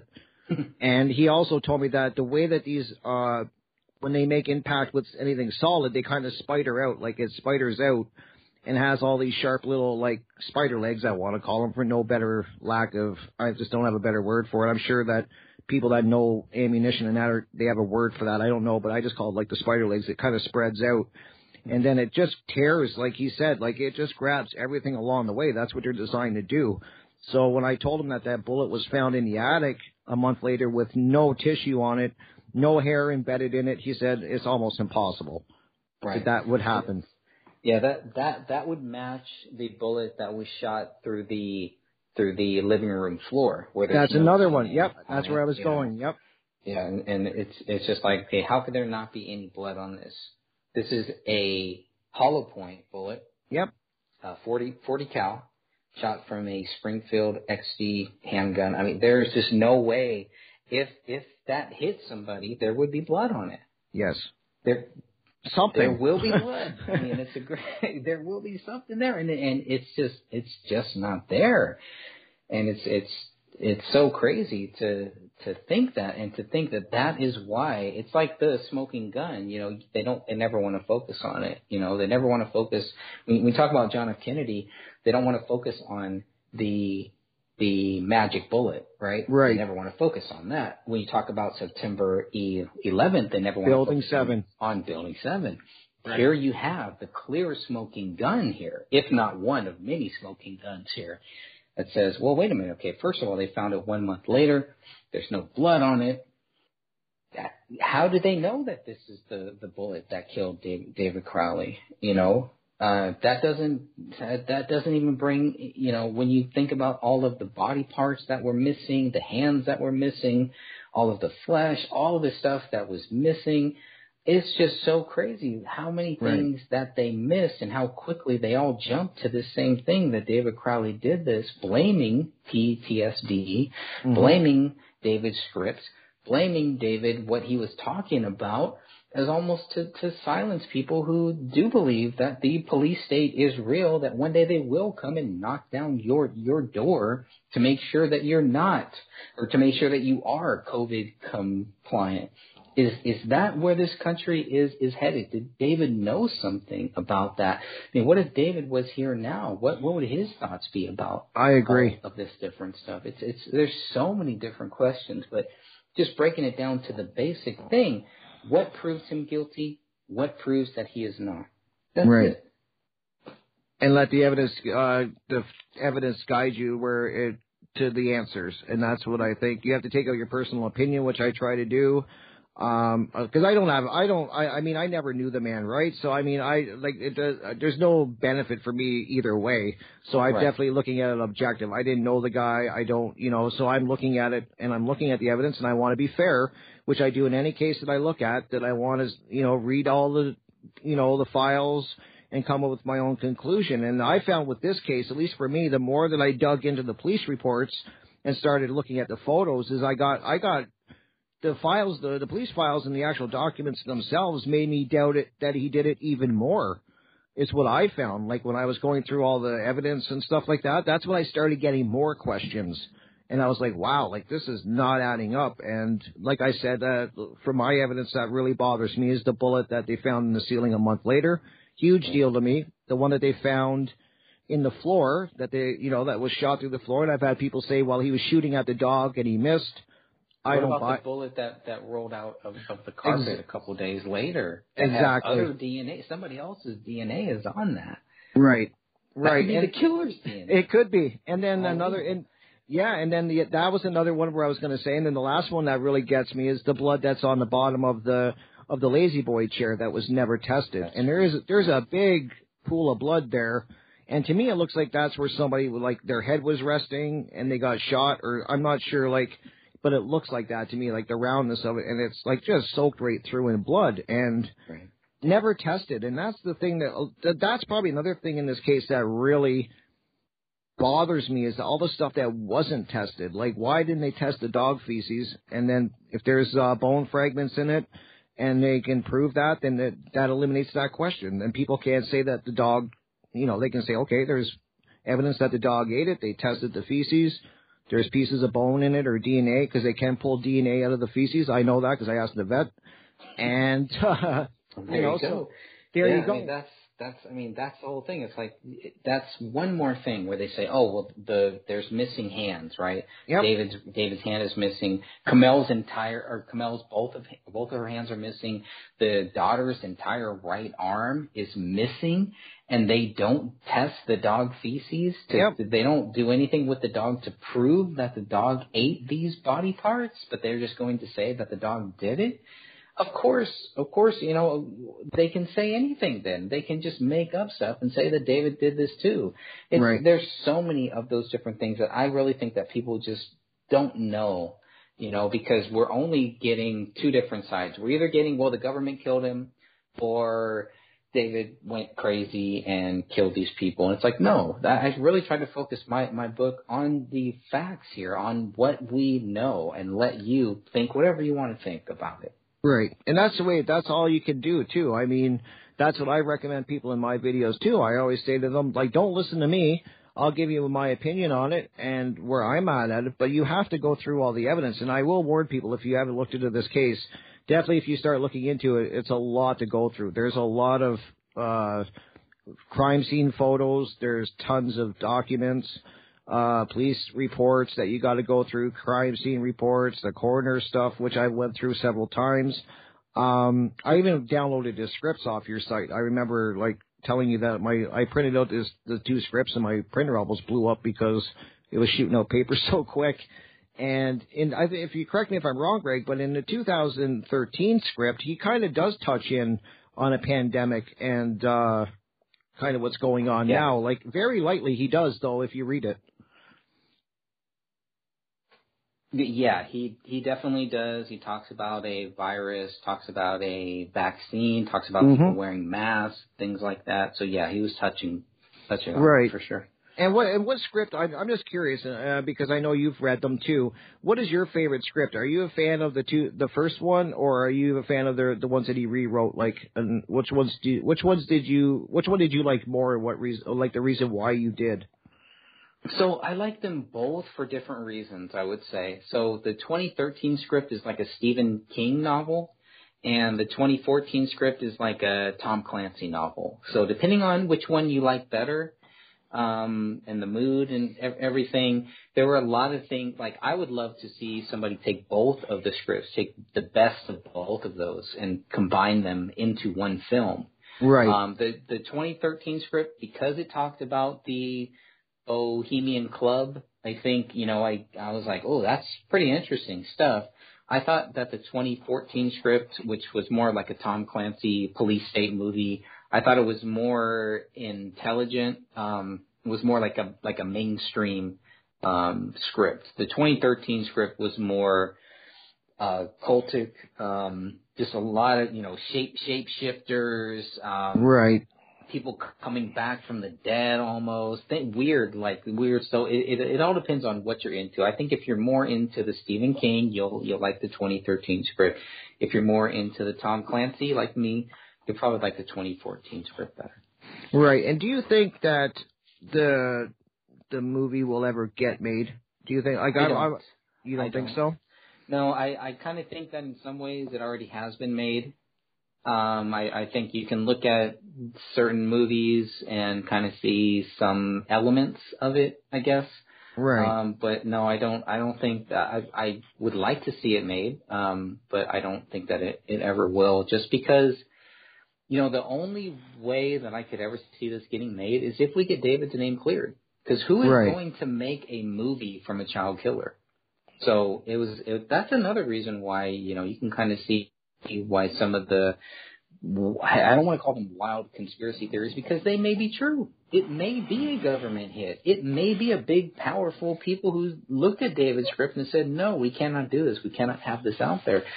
But, I don't know what this script, there's so much to it and there's so much relevant in it that I just, I would love to see it made.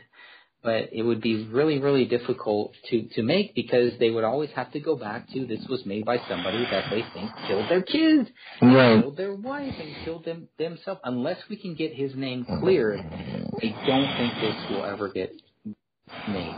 Right. That's kind of where I'm standing on that, too. I think if it was going to get made, it would have been made by now. And I agree with you that maybe if they... There's legal reasons. There's legal reasons, too.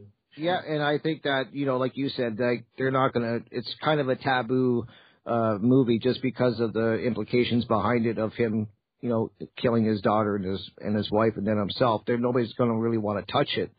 I've watched the Netflix documentary probably like 4 or 5 times, and I did not like it. I tried. I looked at it the first time. It kind of left a sour taste in my mouth when I watched it the first time. So I thought I always try to watch things a couple times because you kind of pick up things that you missed. And I still didn't like it. Actually, after the third time, I liked it even. It bothered me even more. And just because I think that they tried to very much lead the viewers into a very narrow gate where they wanted you to go and make you get to that conclusion. And I know you were part of that, very short. You and Dan Henning were in that as the crazy conspiracy guys is how they portrayed you guys, in my opinion. What did you think of that Netflix documentary? Well, they had interviewed us for 2 hours. Really? So they had a lot of footage. I told them about that bullet in the ceiling.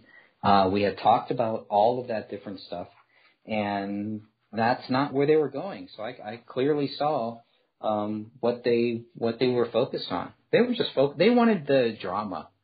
And there are a lot of people in this case that just want to focus on the drama, to make it about me versus Sean Wright and blah, blah, blah, you know, this person versus that person, et cetera, et cetera. But it's like, well, no, what a documentary should be focused on is what proves David Crowley did this and what proves that he didn't do this.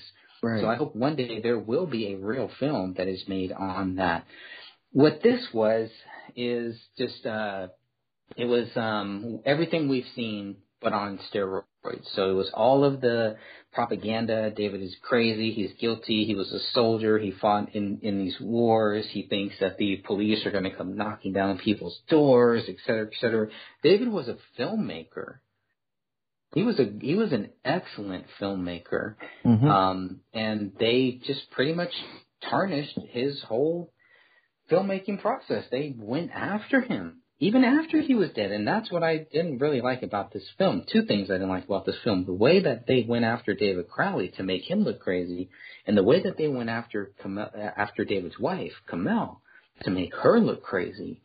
And the fact that Kamel's family had all of their footage taken out of that film because Eric Nelson was trying to make his film, he was trying to make it into a pack theory that David and his wife had plotted to kill themselves and their daughter. Right, and I heard that too. Like Sean Wright and those people, they still think that is true. They believe that. They believe that there was some type of a pack theory, which is complete BS. And that would also not be a double murder suicide. So even those people who think that this is a pact are pretty much on our side, where they think that what the police are saying is not true. Right.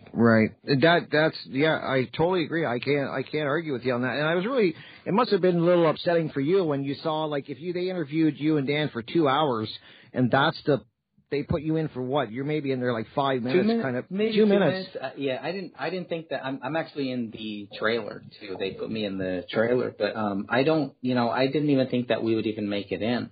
Wow. So which leads you so that means that you can tell they weren't even looking to get your true, like, look at the evidence that you and Dan and all the other people were looking into it were providing. Correct. Because they, 2 minutes out of that, and and you were kind of hesitant.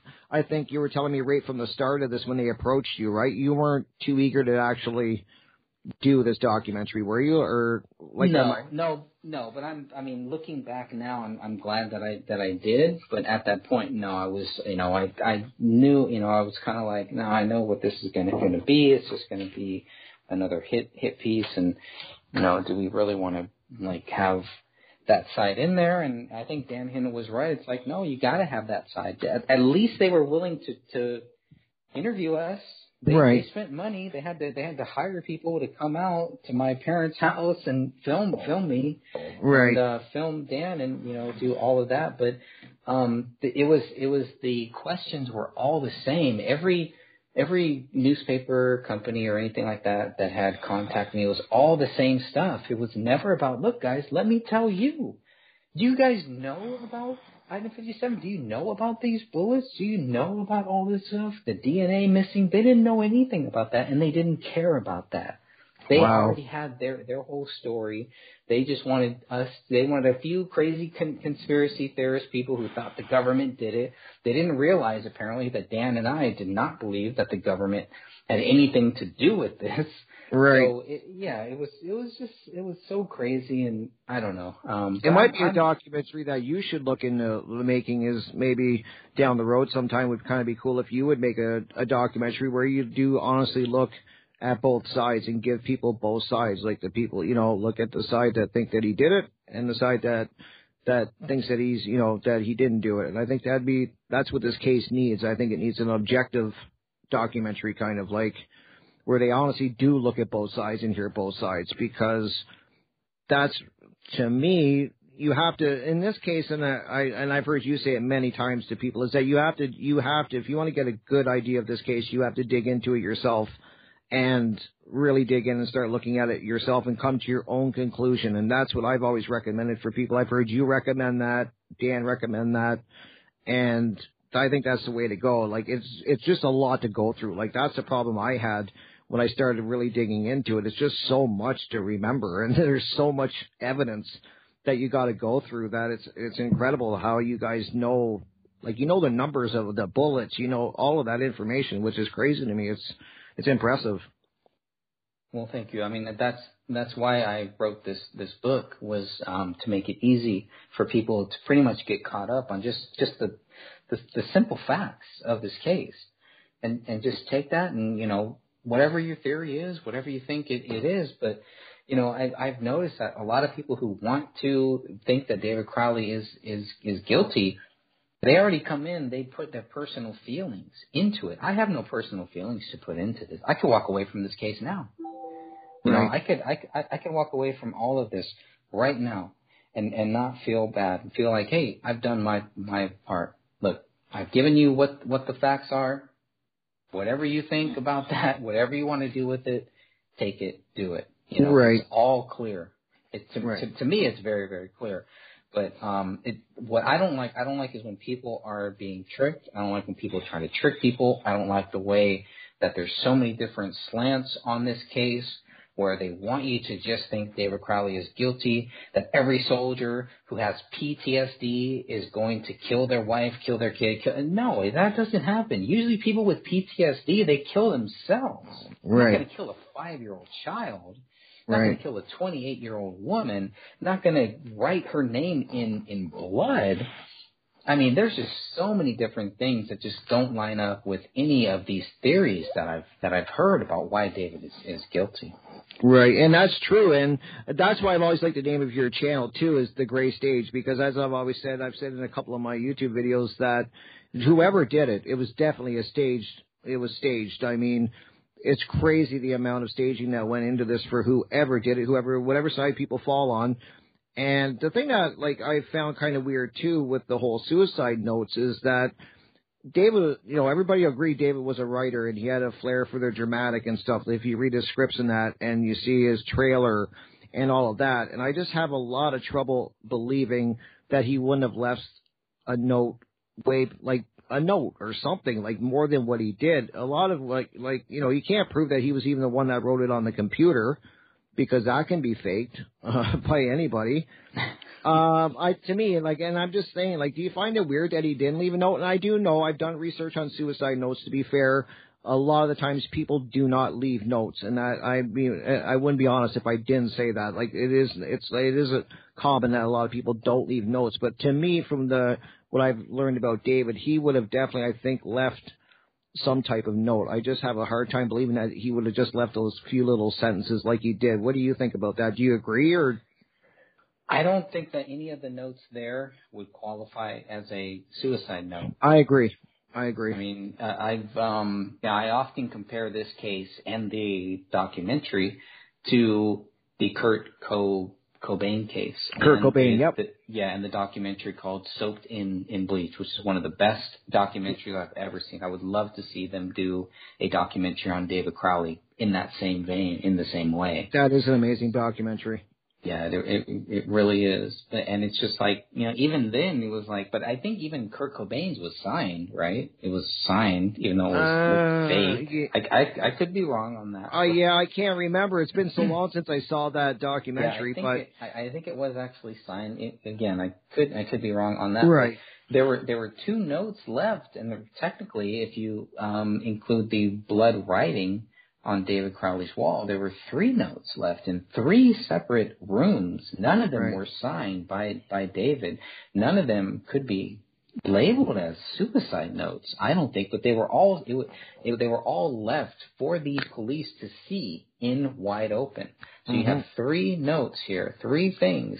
3 stage things. Whether you believe David Crowley staged it for the cops to see or somebody else did. Right. The whole crime scene is staged for the police to come in and to quickly wrap this thing up. Mm-hmm. And I agree. That's why I love the name of when you say the Gray Stage, and I think that's a perfect name for it because it is a stage. And from the music on the laptop to go off when the police went in. As you said, to the blood writing on the wall, which is another thing I have a problem with, that they can't pull any fingerprints from that. There's so much, like, we could do another whole show on just all the evidence, like, and how there's, why is there David's blood on the magazine that's in the gun? Like, how did that get there? Obviously, if his blood's on the gun, on the magazine, he had to have some type of injury. Right. And why was he bleeding at all? Like, why is his blood there? It shouldn't be there. If it happened the way the police say they think it happened, then explain to me why his blood is on the clip of this gun. Why is it there? And from what I can tell from the autopsy reports, there was no sign of, it's kind of hard to tell because a lot of his body, his head was missing and his right hand and stuff. But why is his blood there? And that must probably make you question it too, correct? Like, how does blood get on the magazine? And why is his blood not all over the gun? Why is everybody's blood not all over the gun? Well, if his blood is on the magazine, why is it not on any of the bullets? It should at least be on one bullet. Right. At least. Yep. Okay, so if you don't have it there, you don't know who wrote Allahu Akbar, yep. Right, on the blood wall, right? You don't know who did that. You don't know who wrote any of these things here. Why are we just assuming that David Crowley did this again? Exactly. Because of a 2012 trailer that he made that, was very, very popular about it, I wouldn't even say anti-police because David had family in police. So I don't believe David himself was anti-cop. He wasn't anti-soldier. He was a soldier. He served with he served over there in the two hardcore countries, that were going through this whole war. If anybody was a target, David was. Right. It's so crazy. There's so many things, but if you just break it down to the basic level, man, what proves him guilty? Can somebody just answer that? What proves him guilty for me? Well, a lot of people, Greg, are going to say that the police reports is what proves him guilty. But where? Can they really break down where in the police report? Can they give you the page number? Can they give you the sentence? Can they give you exactly where it says here? Boom. Because I can tell you in those 94 pages, the police say they have no motive. They have no idea why David did what he did, but they just are going to believe that he did it. So where that's all I'm asking for. Show me where David Crowley is guilty. No, and that's too much to ask for, Rick. Well, no, exactly. Especially after 7 years. I mean, it's true, and that's the kind of thing is that you can. Like, the more you look into it, the more you got to be careful because you start going down all these rabbit holes. And I noticed that when I first started really digging into it, when I wanted to start doing interviews on it for my YouTube channel, was if you start digging into it, it starts spidering you all over the place. Like, you're going down all these different rabbit holes and you kind of lose focus for a while. At least I did. I can't speak for everybody. I'm not going to blanket statement that. But I kind of found myself going down all these different rabbit holes, and I found it really hard to stay objective in the middle at first. And not get distracted by all these other, like you were saying, you're trying to stay away from all of these other theories and the government, blah, blah, blah. You're just looking right at the evidence and the evidence that's at hand and that's been presented to you. And to me, that was the trick of it at the first, was not to go down all these different rabbit holes and get brought off the case, which could be done as a distraction. Who knows if that's not the intention of all of these different rabbit holes that they're putting people down when it comes to this case. That's right. That's right. And that could be the whole thing. That's why there's so much propaganda out there regarding this case. And it's like, well, okay, people are just looking for something. Give me a starting point. And that's what I tried to do with this book. I'm going to give you a starting point here. I'm not going to tell you what happened because I don't know what happened. I don't know if David Crowley is innocent. I don't know if he's guilty. Here's what I know. And that's what the book focuses on. What you want to do with that, what you think is relevant, whatever helps you, get to the truth, that is the main point. I've seen too many cases, too many times where there are people who are going to tell me what happened. Don't tell me what happened. Tell me why you believe what happened. Show me the research. Show me the documentation. Show me the evidence of why you believe what you believe. That's it. Right. And keep it simple. Keep it simple, yeah. And that's a great way to look at it, too. And just because we're kind of getting close to the end of the show here, which is, I'm super excited that we made it to the end and having a great time. I can talk, like I always say, I could talk to you for hours because I just have great conversations with you. Let everybody know where they can find you, Greg, like all your different channels, your website. Let everybody know where they can get the documents, and if they want to look at this case themselves, they want to look at the evidence themselves. I'll give you this few minutes here. Just the floor is yours, Greg. Awesome. Well, yeah, I would say if you want to learn more about the David Crowley case, you can go to thegraystage.wordpress.com. I have all of the documents up there. You can read them all for yourself. I have the photos. You can download all of that stuff. You can download my free book, which is called The Gray Stage. We have a monthly podcast, which comes out at the first of every month. Wherever you listen to podcasts, type in The Gray Stage. I'm sure it will pop up. But if you're curious about this case, about a former soldier, this is what we're talking about. David Crowley was a soldier who served this country, okay, in two of the most ridiculous wars that we have ever seen after 9/11. And this guy was accused of murdering his wife, murdering his 5-year-old child, and then committing suicide, okay? That is what we know. We know what he was accused of. The question is, what proves him guilty? So I've created this book. If you type in The Gray Stage, I'm on YouTube, I'm on Rumble, now on TikTok, wherever, but really, whatever you are looking for, if you're looking for any documents, you'll definitely find those. If you just search for Greg Fernandez Jr., some of my other stuff will pop up, some of the future things that I'm working on now, kind of in the background. And, I just look forward to continuing to try to help people to understand some of the basic things about these cases, and try to leave my own personal views out of it, and try to help people who are researching like me, right? I write the books and I look at the stuff that I would want to do. So when I want to look at a case, I want to find the actual documents. Right. They're hard to find. Sometimes people hide them, or they just give you clips of this. No, I'm going to give you everything. If I have the documents, I'm going to make sure that you have them too. Read the documents for yourself, and you can decide for yourself. That's the perfect way to say it, Greg, and that is true. If you go to the site that he's mentioned, all the documents are there. You can go through them all. Like, that's what I did. I went through all of them. I even downloaded the Day One Journal, his scripts. That's what I like about that, is that you present all the evidence. Like, you give everybody the information. If they choose, they can go through it all by themselves, on their own time.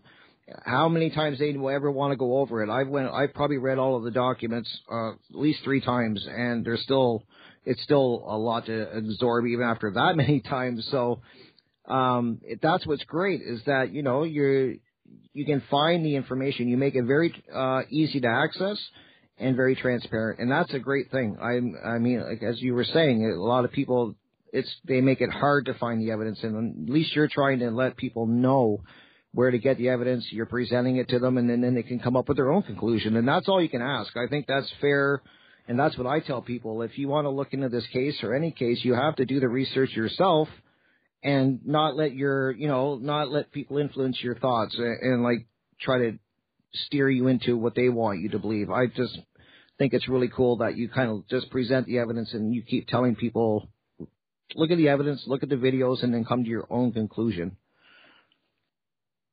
Yep, and that's what I love about your show is, that's what your show has been very focused on, and just letting people kind of, look into these things. And I love the topics that you're talking about, and I look forward to your show, to your future shows. I may not be able to participate in all of your future shows, but I will be listening to them. Thank you. That's awesome. Whether my work knows that or not, I will be listening to them, because I love your style. I love this platform. I love radio.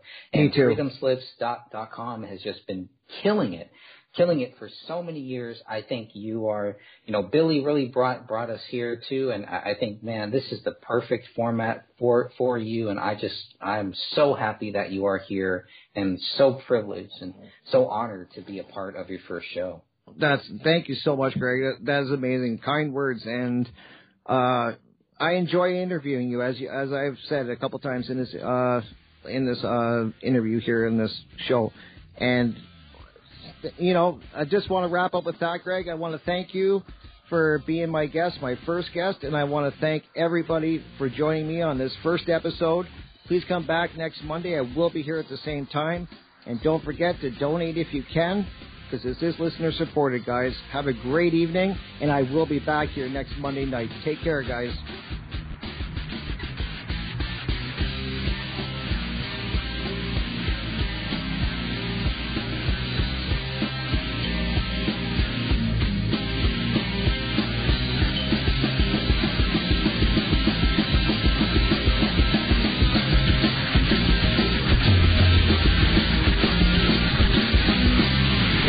Listening to Revolution Radio.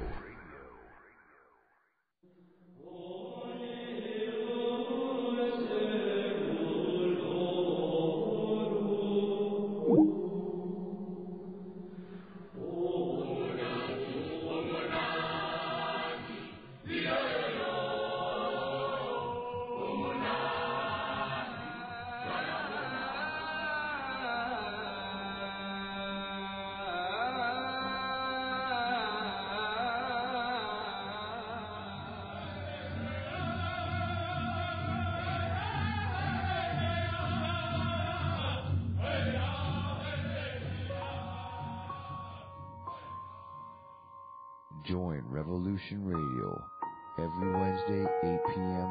Eastern Time on Studio B for Momentary Zen with host Zen Garcia at freedomslips.com, the People Station.